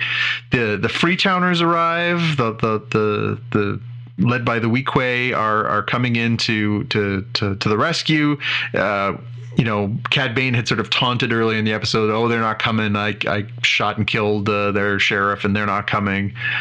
And we'll circle back to that at the end. The mods, of course, show up. The mods that were saved by Fennec show up, and Chris Santon shows up, and he's just dragging bodies behind him, still fighting, covered in dragging his foot. Yeah, dragging his leg behind him, covered in cuts and scrapes, and he's just what a baller this guy is. He's such a great character. Boba Fett gets the idea, okay, well, it's time to bring out the big guns, so he drops his sights down and he fires the big rocket that he keeps in his backpack. Nope, that doesn't stop the Scorponok droids. So I don't know how far you guys are in Clone Wars, but there's a whole episode about how you stop destroyer droids, right? Low and slow. You got to go low and slow. You can't throw something at their shields. It'll bounce off. You have to go low and slow, slowly under it, and then it'll detonate the thermal detonators. And I just kept finding myself this whole battle going, no, low and slow. Yeah, I kept trying to think about how to get through the force field as well, right? So yeah, that's, again, they've established how you get through those things. They just apparently didn't get that lesson. So at that point, Peli Motto shows up. She's got Grogu. Mandalorian is both thrilled and disgusted. He's like, I'm really happy to see you, little guy, but oh my, we are in so much trouble here. So Boba Fett says, cover me. I've got an idea. He goes back to his palace. And of course, the inevitable payoff of here he is riding the Rancor, shows up in town. And so then we get some cool, Rancor versus giant Scorponok droid fight scene stuff going on in there. Lots of collateral damage from the Rancor too, right? Yeah, it's so funny because earlier in the episode, they talk about we need to protect the town. The town's really important. The town's important to the people. We want to protect the town. We don't want to destroy the town. And then the Rancor kind of trashes the town along with the Scorponok droids. I'm mission not accomplished. So he even does the Empire State Building climb as well. Right? Yeah. So that comes in a little bit. So basically the Rancor kills the first or destroys the first Scorponok droid. The second one, they use a little bit of teamwork. They end up destroying that one too. And then the Rancor is basically on a rampage. Yeah, does the King Kong, climbs up the largest tower in town and is smashing it and crashing it and stuff like that. They end up basically bringing it down, and they're trying to figure out how to stop it. It kind of gives Din Djarin a good whack. And in the end, it's, of course, little Grogu who uses the Force, does anybody else... Crocodile Dundee, remember Crocodile Dundee and the steer? Exactly. Yeah. And he closes his eyes, and I used to do it with my cat, actually. Yeah, so I was like, okay, well, cool. So he puts the Rancor to sleep. The Rancor sleeps, and then of course we know that little Grogu, it takes a lot out of him when he does this. So he curls up next to the Rancor, has a little nappy, very cute. So then we end up with, of course, the showdown. I sort of skipped ahead to the Rancor, but the showdown comes where it's Cad versus Boba Fett. this is where, again, the backstory matters. If you've watched all of the Cad Bane episodes, some of which involved Boba when Boba was a boy, and you know the connection between Cad Bane and Jango, all of this is so much more important than what happens here, which is, in the last episode, we saw this guy show up. So if you didn't know who Cad Bane was and you hadn't watched the Clone Wars episodes, what you'd get was, who the hell is this guy? Oh, okay, I guess he's some Western badass guy. And then in here, you get the feeling that they know each other, but you don't really understand the context of it. And then they have this showdown where, you know, at this point, Cad is supposed to be about 80. And I don't know about his species, whether or not they age differently, but he's theoretically quite an old person at this point. He's still fast enough that he outdraws Boba, shoots him, beats him up, takes his helmet off, you know, and of course the tables turn. Boba uses some of his Tusken Raider training to turn the tables, flips Bane over. It's at this point where Bane sort of says, you know, you're trash like me. You're a murderer like me. And then in a weird moment, Boba's like, yep, and just kills him. Yeah, with the gaffy stick. Tool. Yeah, the gaffy stick. Yeah, that, because I mean, he does a couple of times. He tries to get under Boba's skin by talking about the fact that the Pikes killed his Tusken family, right? So. Yeah, and again, that was like so telegraphed, but yeah, it's just if I didn't know the Clone Wars stuff and I was just watching these new live action series on Disney Plus, the death of Cad Bane would be almost nothing to me. Like it would lack so much impact. For me, as a fan of the series, I was shocked that it happened, and yet it made perfect sense if you understand the relationship between the two of them, that in that moment Boba would finally kill him. So it was a weird moment, but it was also it just seemed really strange where he was like, you know, you're trash like me, you're a murderer like me, and Boba's like, yup, and just like kills him. It just felt so like, isn't that the moment where the hero is supposed to take the high ground and say, well, no, I'm just going to put you in jail, or no, I'm going to, you know, break your hand so that you can't shoot anymore, or something. No, just runs him through like, oh, all right. But a strange scene nonetheless. That one's sort of stuck with me. I've been thinking about that one a lot the last 24 hours or so. So yes, well, especially because we've lost a really cool character. Right? Well, we did. I mean, maybe. What's that? I mean, no, maybe because Fennec Shand got shot in the gut. It's true, although I did look online today to sort of see if there was a consensus, and the consensus seems to be no. The like, this is meant to be his death. It's supposed to be sort of the closing of the circle. I tend to take the whole, you know, if I see an on-screen death, it means more. If I see an off-screen death, it means less. I don't. Like, he was lying there, he was run through. I think the whole point is he's supposed to be dead, which is, I mean, as it goes, not a terrible death for such an interesting character. You're right, it's a bit of a shame, but it's also not like you could go back now and use Cad Bane again. You just have to use him in like the Obi-Wan series, or you need to use him more in Bad Batch, or like, he's not gone. He's just gone going forward in this live action universe, which is disappointing considering, like, really all things being equal, he didn't get a lot of play in this series for such an interesting character. But I guess I can live with it. I would have loved it if he'd gotten away, because that's just, he's such a great character, and I would have loved to have seen him pop up again somewhere down the road. Yeah, if you did the Darth Vader spinning in the TIE fighter from the first movie kind of deal, you know? Like, yeah, or just, again, like if the Rancor picked him up and just threw him for distance and we never saw what happens from there, you'd be like, well, is he dead? Is he not dead? Like, this seems pretty definitive to me that they wanted you to know that he was dead, because Fett runs him through and he just sort of goes, and then he's, you know, he's just lying there. Like, I guess you could have had a puddle of green blood or something. Santon was going to go lie in Santon was supposed to go lie in the Bacta tank, but he doesn't. He clearly does at some point there, right? Because he ends up looking healthier by the end of the episode, but because he gets shot a lot. Now we do know that the Wookiee's skin is incredibly durable, so they can take a few shots without dying, but he gets shot a lot in this episode. But anyway, so at that point, of course, we get the final scene with the Rancor. Then we cut to Mos Eisley, where we're in there with the leadership of the Pikes and the mayor, and the leadership that had turned on Boba Fett, the people, the Aqualish and the Trandoshans, and I can't recall the name of the third race, who had all turned on Boba Fett. Of course, their Fennec shows up and basically one by one picks them off and kills every last one of them, including the mayor, which I thought that's fine. I'm fine with that.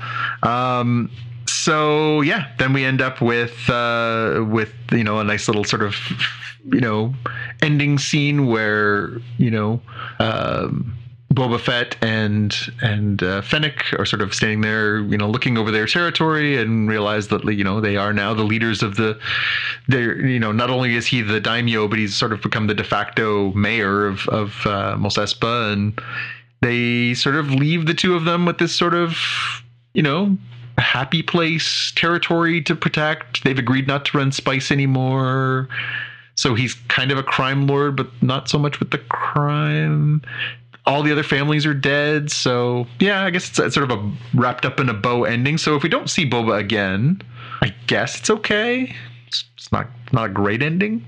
And then for our first little sort of ending, after the ending, we get, of course, the starfighter that Mando is now flying around in. We get Grogu and his little bubble where normally you'd have an astromech, and he's got the little ball from the control panel of the Razor Crest, and he's banging it on the glass, and Mando saying no, okay, fine, one last time, and he presses the super speed button, and Grogu's like woohoo, and so off they go out towards their next adventure, which I'm sure will be the next season of Mandalorian.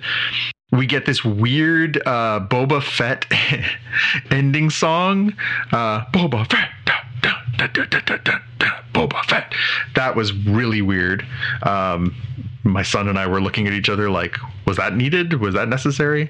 And then the stinger is that we see Thundercat, the performer, as the mod doctor, and he's in the Bacta chamber room where Boba had been healing himself, and we look inside the tank and we see Cobb Vanth. So Vanth is clearly not dead. He's clearly healing, but it seems like he's going to be modified. So given that he was shot in the upper arm shoulder area, if I had to guess, I would suggest that perhaps we'll see Cobb Vanth with a robotic arm in the future. And that's where we end. I found this, it's funny, we talked last week, I said I think every episode has been better than the last. This was not better than the last. No. Pacing I found was a little off. It was certainly better than some of the finales we've seen for the Disney Plus seasons. I think it was better than Hawkeye. I think it was better than some of them, but they were still kind of shoehorning a lot of stuff in all at once. And yeah, it was a long battle for sure. It's funny because there were different directors for different episodes. Filoni, Dave Filoni directed some. Favreau obviously did some. The two of them were the writers of the whole thing. Robert Rodriguez did the first episode and also this episode. Bryce Dallas Howard, of course, did one of the better episodes. Mm-hmm. It's so weird to say this, but I honestly felt like Rodriguez was the weakest link of this group of directors. Well, he was doing the Desperado, right? He was, but Desperado wasn't even that good, frankly. El Mariachi was much, much better as a fight scene. But you know what I mean? It had that sort of like Mexican standoff kind of... It did, and maybe that's what they were... Yeah, maybe that's what they were going for, but it didn't land as well for me. There were certainly some good moments, and all things being equal, it was reasonably satisfying. But it that the way that it was paced out and just some of the sort of leaps of logic and stuff like that kind of left me wanting a little more from all this. Like, I never really felt in the moment like anybody I cared about was gonna die. I never felt like the stakes were high. There was really no tension, which for an episode that was ostensibly mostly a fight, there was no tension. I never felt like there was an element of risk. So think about some of the great sort of fight scenes in movies over the years. I go back to one I know, Tim, you're a big fan of as well, is Serenity, right? The Firefly movie. Yeah. The final fight scene, the stakes are set up by the fact that we've seen two of the major characters killed, one right there in that moment. So when the bad guys are coming after them and people keep getting hit and wounded and stuff like that, you're like, damn, is this going to be like a last stand? Like, are we going to see everybody die? I never felt any of that tension in this episode, not from the beginning through the end. I never felt like there was ever a risk to anybody at all. Not even the sort of second and third tier characters, not Chrysanthemum, not Pelimoth, not even the Major Domo, frankly. Like, I just never felt like there was that tension, which is, it's so stupid because, again, I thought the series was fine. Like, it was good. It was not like knock your socks off good, but it was a good series. You know, it's a solid 7 out of 10. Like, it was good. It was enjoyable. It wasn't great. It was good. But this really was not the best ending I think it could have had. Also, I found... I kept saying to myself, and I said to Xavier before the show started, I said, I'm just going to make a bold prediction here before we start. I still feel like the stinger for this has to be that there's a bigger bad than the Pikes, because the Pikes are a lame bad guy. The whole idea of the Syndicate, that was super lame. There has to be something more. And I guess that's what they were going for with Cad Bane, was like, oh, here's somebody bigger than the Pikes. But... and I say this as somebody who, like, I have right here on my desk, I have a Cad Bane action figure. I love Cad Bane. He's one of my favorite characters that come out of the animated universe. I was so thrilled to see him in live action. Again, bummed to see him die, but not because of, like, more just because I like the character. I see more from him, not because I didn't think it was an apt death. But I really felt like there needed to be something bigger than just these drug runners messed over the Mandalorian's adopted family. Like, it never really had the gravitas. I never, like, the leader of the Pikes, didn't even know his name. Like, it felt like there needed to be more. I thought for sure we were going to see something like the characters from Shadows of the Empire, the Black Sun, or we would see Kira from Solo, or something that would just hint at, well, you have peace for now, but there's still a bigger crime universe out there, or the Hutts, or, something that would show more. And it just found like, as I came to the end of it, I was like, really? The Pikes were the bad guys? Like, really? I think that this series, when I look at it as a whole, suffers because it has a lot of connective tissue that it's expected to set. And so I don't know for certain that the bigger bad that you're looking for, if I were to speculate, I would guess that the Hutts end up being that in like a future season or in some plot line in The Mandalorian at some point, with Boba being involved, because they were there and then they sort of pieced out and said, yeah, we don't want to fight. Maybe because they were like, we'll just let you guys fight and then come beat up the leftovers. Yeah. And then from the connective tissue standpoint, this had, some setting of the stage for an Ahsoka series, right? And gives you a little bit of like, oh, okay, cool. So she did see Luke and she did hang out with him for a bit. So you got a jumping off point for her solo series, and surprisingly cleared a lot of the table for The Mandalorian to start. Like, those should be really crisp episodes for season 3, right? Because it's like, I thought he was going to go get Grogu sometime in season 3. I thought he was going to do X, Y, and Z. I'm like, oh, they actually got to resolve all that. It's ready to roll for his go cleanse himself and become a Mandalorian again. Right? Yeah. So I guess that begs a question, which is is this the end of the focus on Boba Fett? That is to say, should we in any way expect a second season, or is he now a potential supporting character for The Mandalorian, for an Ahsoka series, for wherever they choose to expand the Star Wars live-action universe? Yeah, hard to say, because, I mean, like, what does he do now? Like, does he just walk through the town bowing at people? Like, and they give him fruit, which he gives away. Yeah, he gets this consent, But, yeah, I don't know. It was an okay... I mean, the Mandalorian parts were much, much better in this show, and I mean, Grogu coming back and putting the Rancor to sleep was kind of like, so what? I mean, they could have, I guess they had to resolve the end of they had to calm the Rancor down, right? And they had to use the Force to do it, but yeah, it was okay. I mean, but when Boba and Jindarin were getting shot at, and the best, the bullets are bouncing off the best bar and all that kind of stuff, that made sense, but even the Darksaber couldn't cut through the shields, shields, which I found surprising. I love the fact that the Rancor can just power his way through the shields and rip their arms off, right? Rip their, whatever you call those, tentacles or whatever they were off. But it was kind of a funny way to sort of see how they destroy those two droids. But was there only two of them? Because it's funny how, there's two of them, and then, he dispatches one, and then the other one's not around for a little bit, like... What? Yeah, they basically separate them, right? Because the one ends up outside Sanctuary, and the other one ends up cornering the Freetowners, right? Yeah. And you're right. I mean, they didn't really if they hadn't shown the last time on Boba Fett, we wouldn't have.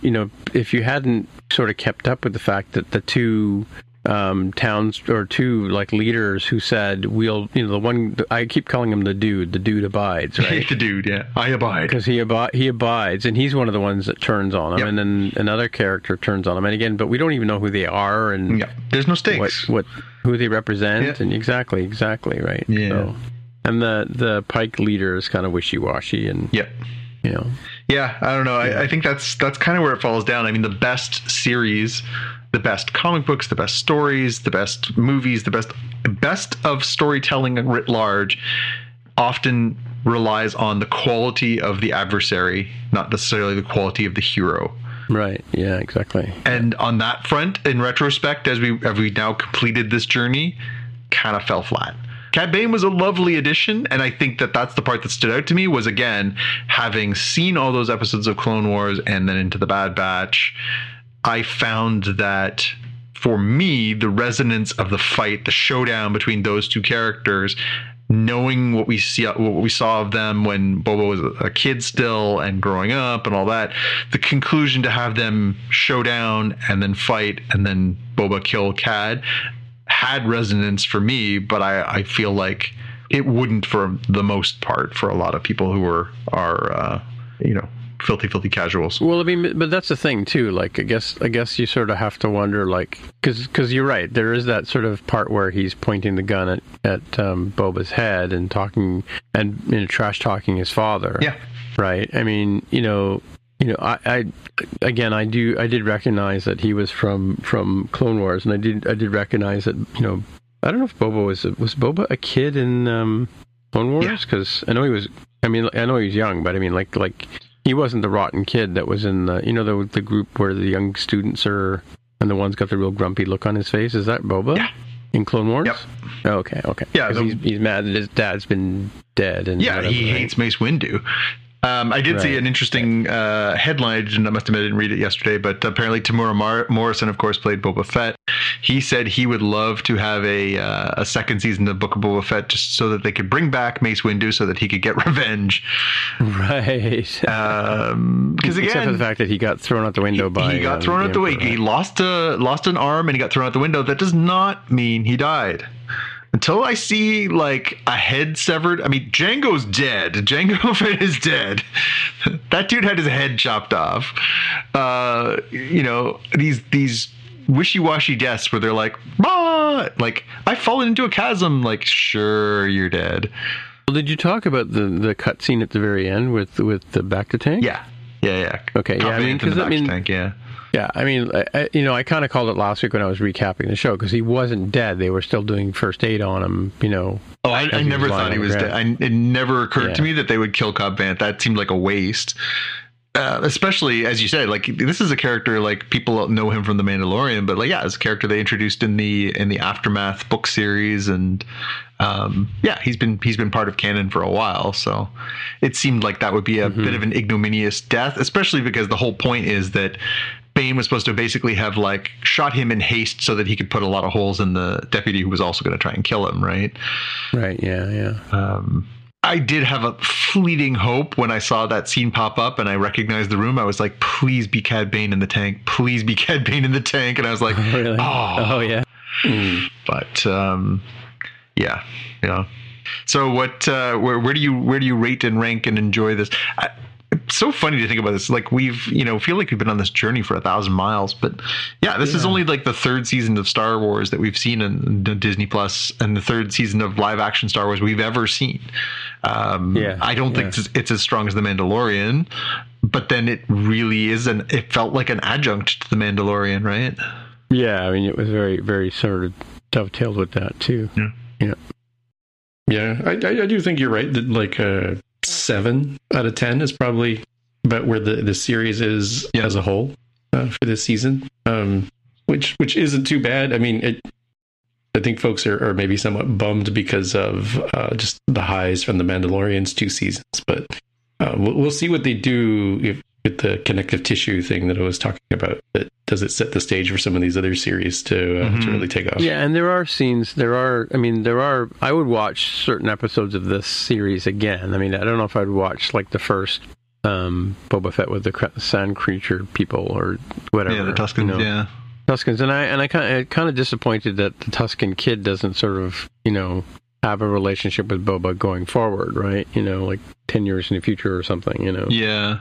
And then the Pikes telling today that they got rid of the Tusken Raiders, whatever, right? Yeah. So, I would have liked to have seen, like, when he said we're going to need more. I really thought that would pay back with, other Tusken tribes or some other connection to the Tuskens would have been, I think, more poignant.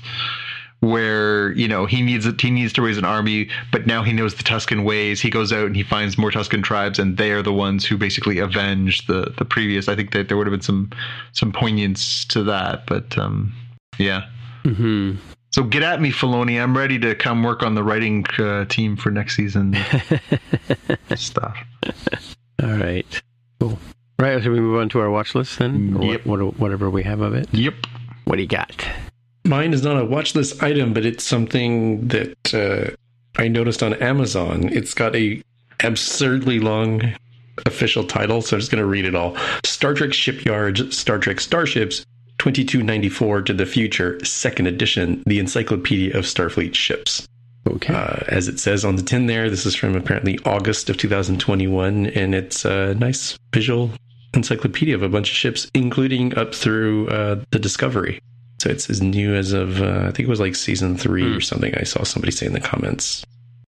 So interesting to see this sort of stuff. I have somewhere the Star Trek Encyclopedia from many, many, many moons ago when I think DS9 might have barely started. I think. I can't remember. It was like TNG on the primary cover with both the original Enterprise and the movie Enterprise.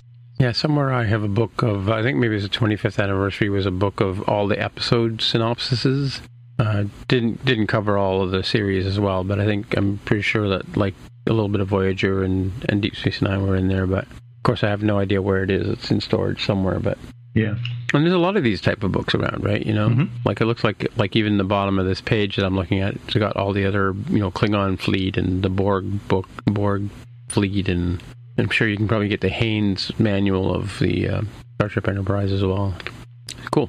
What do you got, John? Yeah, I got a couple things. So something I want to watch, something I have watched, and something that we, I think, are all interested in. So the Cuphead show is coming to Netflix very soon. It's coming on February 18th.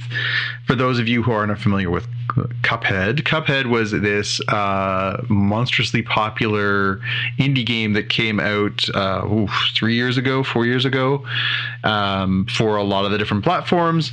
It was done in a style of like 1930s cartoon animation. It was beautiful, absolutely beautiful, the way that they had built this game.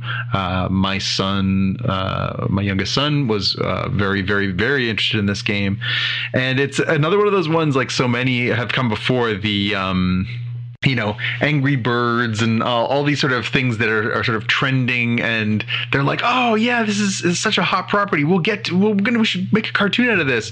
4 years later, that being said, I have seen the trailer for the Cuphead show, which you can see on Netflix. The trailer's up now, and it looks fantastic. It looks very much like in the style and in the spirit of the game. It very much feels like, yes, a sort of a throwback. It's a little dark. It's pretty funny, and I'm totally going to check this out. It's such a weird and unique game, and I love what they did with it, and I really want to see what they do with it as a cartoon series. So that's one I'm definitely looking forward to next week.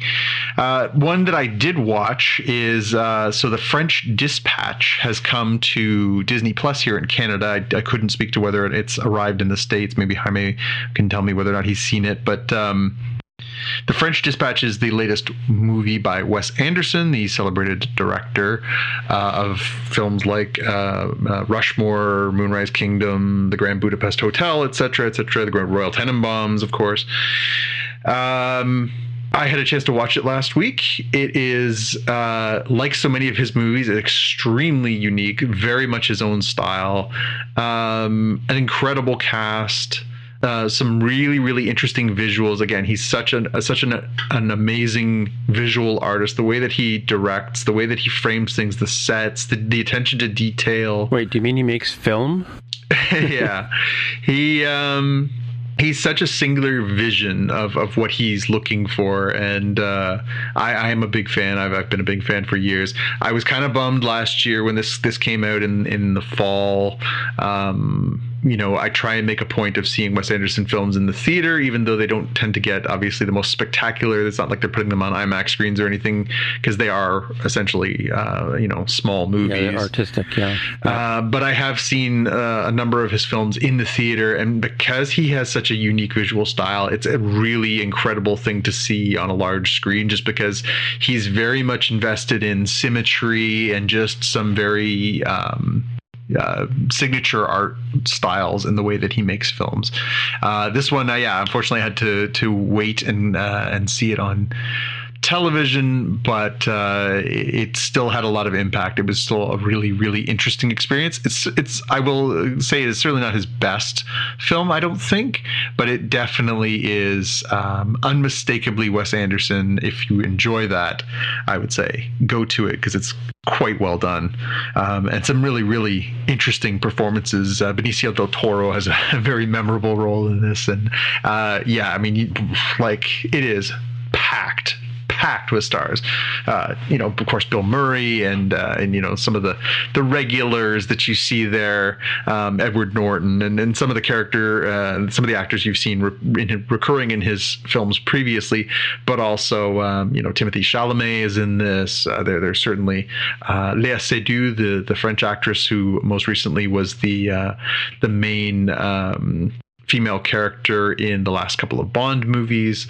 Lots of new faces mixed in with some familiar faces, but I really dug it. I thought it was really cool. I like so many of his movies, I think it'll benefit from a second, third, fourth, and fifth watching, because there's just so much detail. Like in the first one, you're kind of trying to keep up with the plot and the dialogue and everything else, and you're trying to soak in the visuals. You almost want to watch it with the sound off the second time and just look at it, because it's really neat. But it's available if you have your Disney Plus. It just popped up this week, I saw on Disney Plus, so I would recommend checking that one out. Yeah, for the USA, for those wondering, I found an article that since The French Dispatch has an R rating, it won't be unavailable on Disney Plus in the USA. Also complicating things is it's a 20th Century Studios film, so it's going on HBO Max first because of a pre-existing contract. And then it'll eventually head to Hulu. So the soonest you can see it is February 25th on HBO Max here in the US. And it is available now. You can buy it on iTunes as well. Oh, okay, yeah. The soon as you can see it as part of some streaming service as opposed to a direct purchase, apparently. I will say that it's no question why there are some pretty graphic nude scenes, and it is yes. I should definitely clarify. While it is by no means tawdry, like it's none of the nudity is really it's not like for titillation or anything like that, but there is certainly some nudity in the film and stuff like that. So I can see why that would be that, and certainly for the Disney Plus audience, yes, there's no shortage of tobacco use, alcohol use, all the things that Disney Plus does not want necessarily out there. Again, I love the fact that they've combined the best of Hulu with the best of Disney sometimes on Disney Plus here, although we talked about the not enjoying the fact that we sometimes get delayed on the Hulu stuff. But I like that I can go onto my Disney Plus here in Canada, and it's offering me both simultaneously. It's offering me very, very contradictory stuff. It's like, would you like to see the newest Pixar movie, or would you like to see Leia Seydoux without her clothes on? Like, yes to both. And the last thing I got in here is we were talking about Spider-Man No Way Home and when we will see it. Still no news. I check in weekly to sort of see if there's any ETA for it arriving on a streaming service. Again, I suspect where we'll see it eventually is Netflix, because that seems to be where Sony properties end up. But Amazon here in Canada has got an official date release for it for the 4K Blu-ray, DVD, yada, yada, yada, which is March the 15th. So we're about a month away from a physical release of this. I have also checked in on iTunes here in Canada, and while you can pre-order it, I have not seen a release date associated with that yet. So far, nothing as far as when you'll be able to get your hands on that one as far as a digital release. So Jaime, as it stands, you're still on the wait list for this one. It's your first window is going to open on March the 15th. Cool. I'll just have to stay unspoiled for like another month. That's not too bad.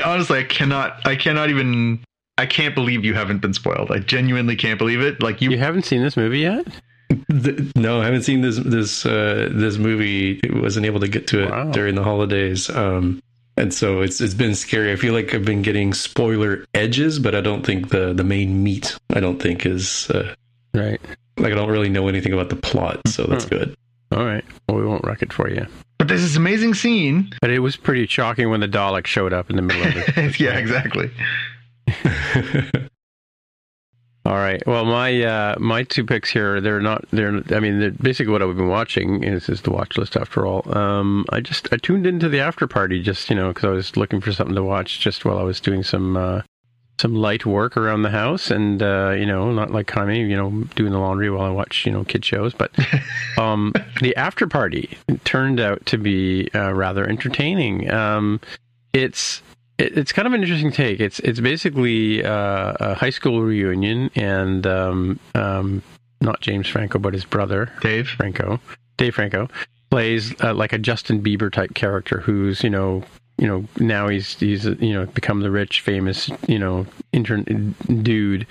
His name is Eugene in high school, but he goes by his middle name, which is Xavier, as a famous sort of one, like Cher, kind of like, Britney, kind of like everybody knows him by his name kind of thing. And so he has this after party after the high school reunion at his house, and he somebody ends up dead. And of course, then, Tiffany Haddish shows up as the bumbling detective kind of deal. It's a bit like sort of like Clouseau kind of story here. Of course, there's I think there's 8 suspects, and so they go through, and each episode is covering the story as they're telling the story to the detective. They kind of, each episode has sort of a theme to it, and it's hilarious because there's who's the two girls from the two Broad girls? From Broad City. Broad City, yeah, the one with the curly hair. She plays like the alcoholic, drunk, party girl, like who's just like, drowning her sorrows kind of thing. Yeah, that's and when Ilana Glazer. Yeah, when it's her turn to tell the story, the whole theme of the thing becomes like a slasher, high school slasher film, and with the dark corridors and the deep bass noises and these strange men chasing her and kind of thing. And so from her perspective, she's pretending to be drunk, but she's not really, right? She's trying to get close to certain characters.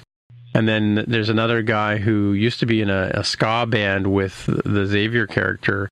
And so his whole episode is like a music. Like he even does like a whole rap number in the middle, and it's really, really well told story. Like it's the same, like each one of them tells the story from their perspective, right, or what happened in the evening, kind of thing. And it's actually very, very entertaining. But the thing about it is, it's not like it's not graphically violent. There's not one of the measures that Jonathan and I have for movies is breaking glass, because we have a family member who doesn't like the sound of breaking glass.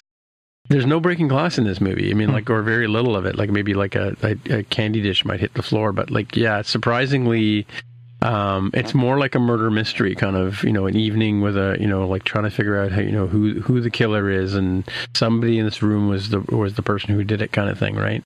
So it's very, very entertaining and not super funny, but like not over the top funny, but hilarious, in that sort of sense, right? One of my favorite lines in the movie is when she has a partner, a cop, and she's like, she's starting to say, you always get like this, and he goes, "Don't tell me I'm being dramatic," which is hilarious. Like that kind of sarcastic sort of presentation of stuff. But yeah, like when they got to the story with the girl, and it's sort of the slasher movie kind of perspective, it was like really funny. The other TV show I'm watching, which again I just sort of was flipping by looking for something to do, was Suspicion, and both of these are only 3 episodes in. They come out every Friday on the Apple TV. And Suspicion is a British story with a couple of American actors in it, but it's about this crime that gets committed at the beginning, and you can see it in the trailer. And these 4 British people who are totally they're not suspicious in any way. And yet, because all 4 of them had a reason to go for one day only to New York City where the crime took place, and then return the next day, one's getting married. Like she's in the police station with her wedding dress on, doesn't even get to the altar. I mean, one is the surprising one is Raj from Big Bang Theory with a full beard and a British accent and unrecognizable. I kept looking at him going, how do I know that guy from? Like, what movie is he from? And, I thought maybe he's like the guy from Yesterday or something like that, but it's just sort of, but like really well portrayed, because he almost unrecognizable. And I don't know if you watched S.H.I.E.L.D., Agents of S.H.I.E.L.D., but the young lady that plays the brilliant of the 2 twins. Yeah, she's just a college professor, who happened to be in town to do a conference, and she's one of the suspects. And so, like, these 4 people who are currently accused of being the only suspects they have, that the MI5 or MI6 agent and the American FBI guy have to question, they totally don't seem like the kind of people that would have committed this thing, right? So it's kind of an interesting story. Again, no breaking glass, no gunfire, it's just a whodunit sort of thing. So 2 whodunits, really entertaining, After Party and Suspicion. Definitely check them out. Cool. Yeah. So I guess that's it for another week. So I guess, Jonathan, people can get in touch with you where they find you. You can always find me on Twitter and Instagram as @JPK News. All right. And Jaime, where people can find you? I'm on Twitter as @DevWithTheHair. All right, and as usual, my name is Tim Mitra, TIMMITRA. On the Twitter machine is where you'll find me. And so until next time, we'll see you in the future. Bye. Bye. Bye. Bye. That concludes another episode of Spotcast, streamed to you via Subspace Signal. I'm friend of the show, Greg Keogh, joining you from Sector 001. If you want to find out more about the podcast or see the episode show notes, visit the Spotcast website at spotcast.com. You can get in touch with your Star Trek nerd hosts on the website or follow them on Twitter. They're at Spotcast. If you have feedback or questions, send them a tweet with the hashtag AskSpotcast.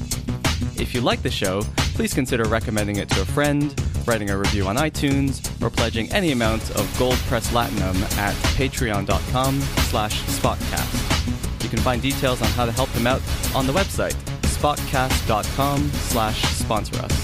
Thanks for listening, and we'll see you in the future. Wishing you peace and long life.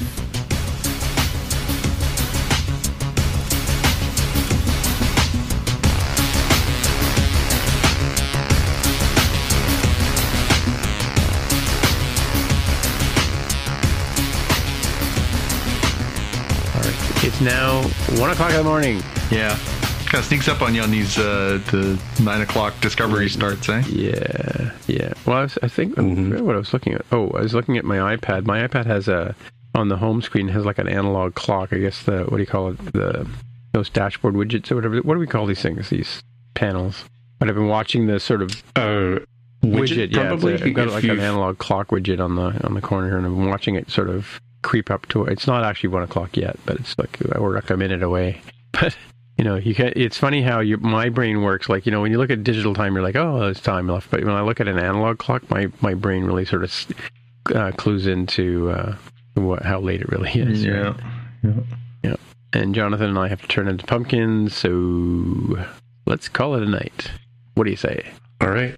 Yeah. What Star Wars Disney thing are we going to be reviewing next week? This is. I don't think there's anything. We talked about it the last couple of weeks. I thought for sure that they would announce a thing, but it really seems like they're going into to a little hiatus till Moon Knight comes out. I'm genuinely surprised. This is the first time since last summer that they've taken longer than like a week or two in between shows. But it's not like there's nothing on Disney Plus that we could watch. It's true. It's just that from the start of WandaVision, which was a year ago. Oh, right. Yeah. From like WandaVision to Falcon and the Winter Soldier to, the Mandalorian and Loki and all these things that they've done over the past year. This is the first time that there will be an extended Disney Plus hiatus. It's odd. Yeah. But it will make for faster episodes of Spotcast for a few weeks. That's true. But you know what else is on right now on Disney Plus is The Last Duel. That's the Ridley Scott movie. Yeah, right? I saw that dropped the same time that the French Dispatch came this week. Was that one? Yeah. And there was something else on there that I wanted to watch. I can't remember what the other one was, but it seems like they just did a big sort of movie drop this week, which is nice. Where's the Licorice Pizza thing showing up? Where's that? I haven't seen it on a streaming service yet. Okay. I don't even know if it's available for viewing on. Let me just check. I've got iTunes Store. What's the next movie we're going to go see in the theater? I was going to ask you about that. So the next movie that's coming out is Uncharted. It's coming out in 2 weeks. Oh, right, yeah. And I thought... And the Batman tickets went on sale, too. Yes, but we're not going to go opening night, though, right? We're not going opening night. I don't think so. I think we'll continue probably doing what we've done for the past few, which is if you give it a week or two... we can find a showing that's probably highly unattended, and I think that's. I think Wednesday is a good day. Oh, actually, do you have family day off? I do. You do. I do. Everybody has family day off. That's the problem. Yeah. When you need mealtime inspiration, it's worth shopping Kroger, where you'll find over 30,000 mouth-watering choices that excite your inner foodie. And no matter what tasty choice you make, you'll enjoy our everyday low prices, plus extra ways to save, like digital coupons worth over $600 each week. You can also save up to $1 off per gallon at the pump with fuel points. More savings and more inspiring flavors make shopping Kroger worth it every time. Kroger, fresh for everyone. Fuel restrictions apply. Save big on your Memorial Day barbecue, all in the Kroger app. Get half gallons of delicious Kroger milk for $1.29 each. Then get flavorful Tyson natural boneless chicken breasts for $2.49 a pound, all with your card and a digital coupon.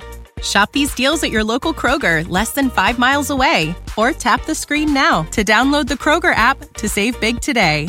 Kroger, fresh for everyone. Prices and product availability subject to change. Restrictions apply. See site for details.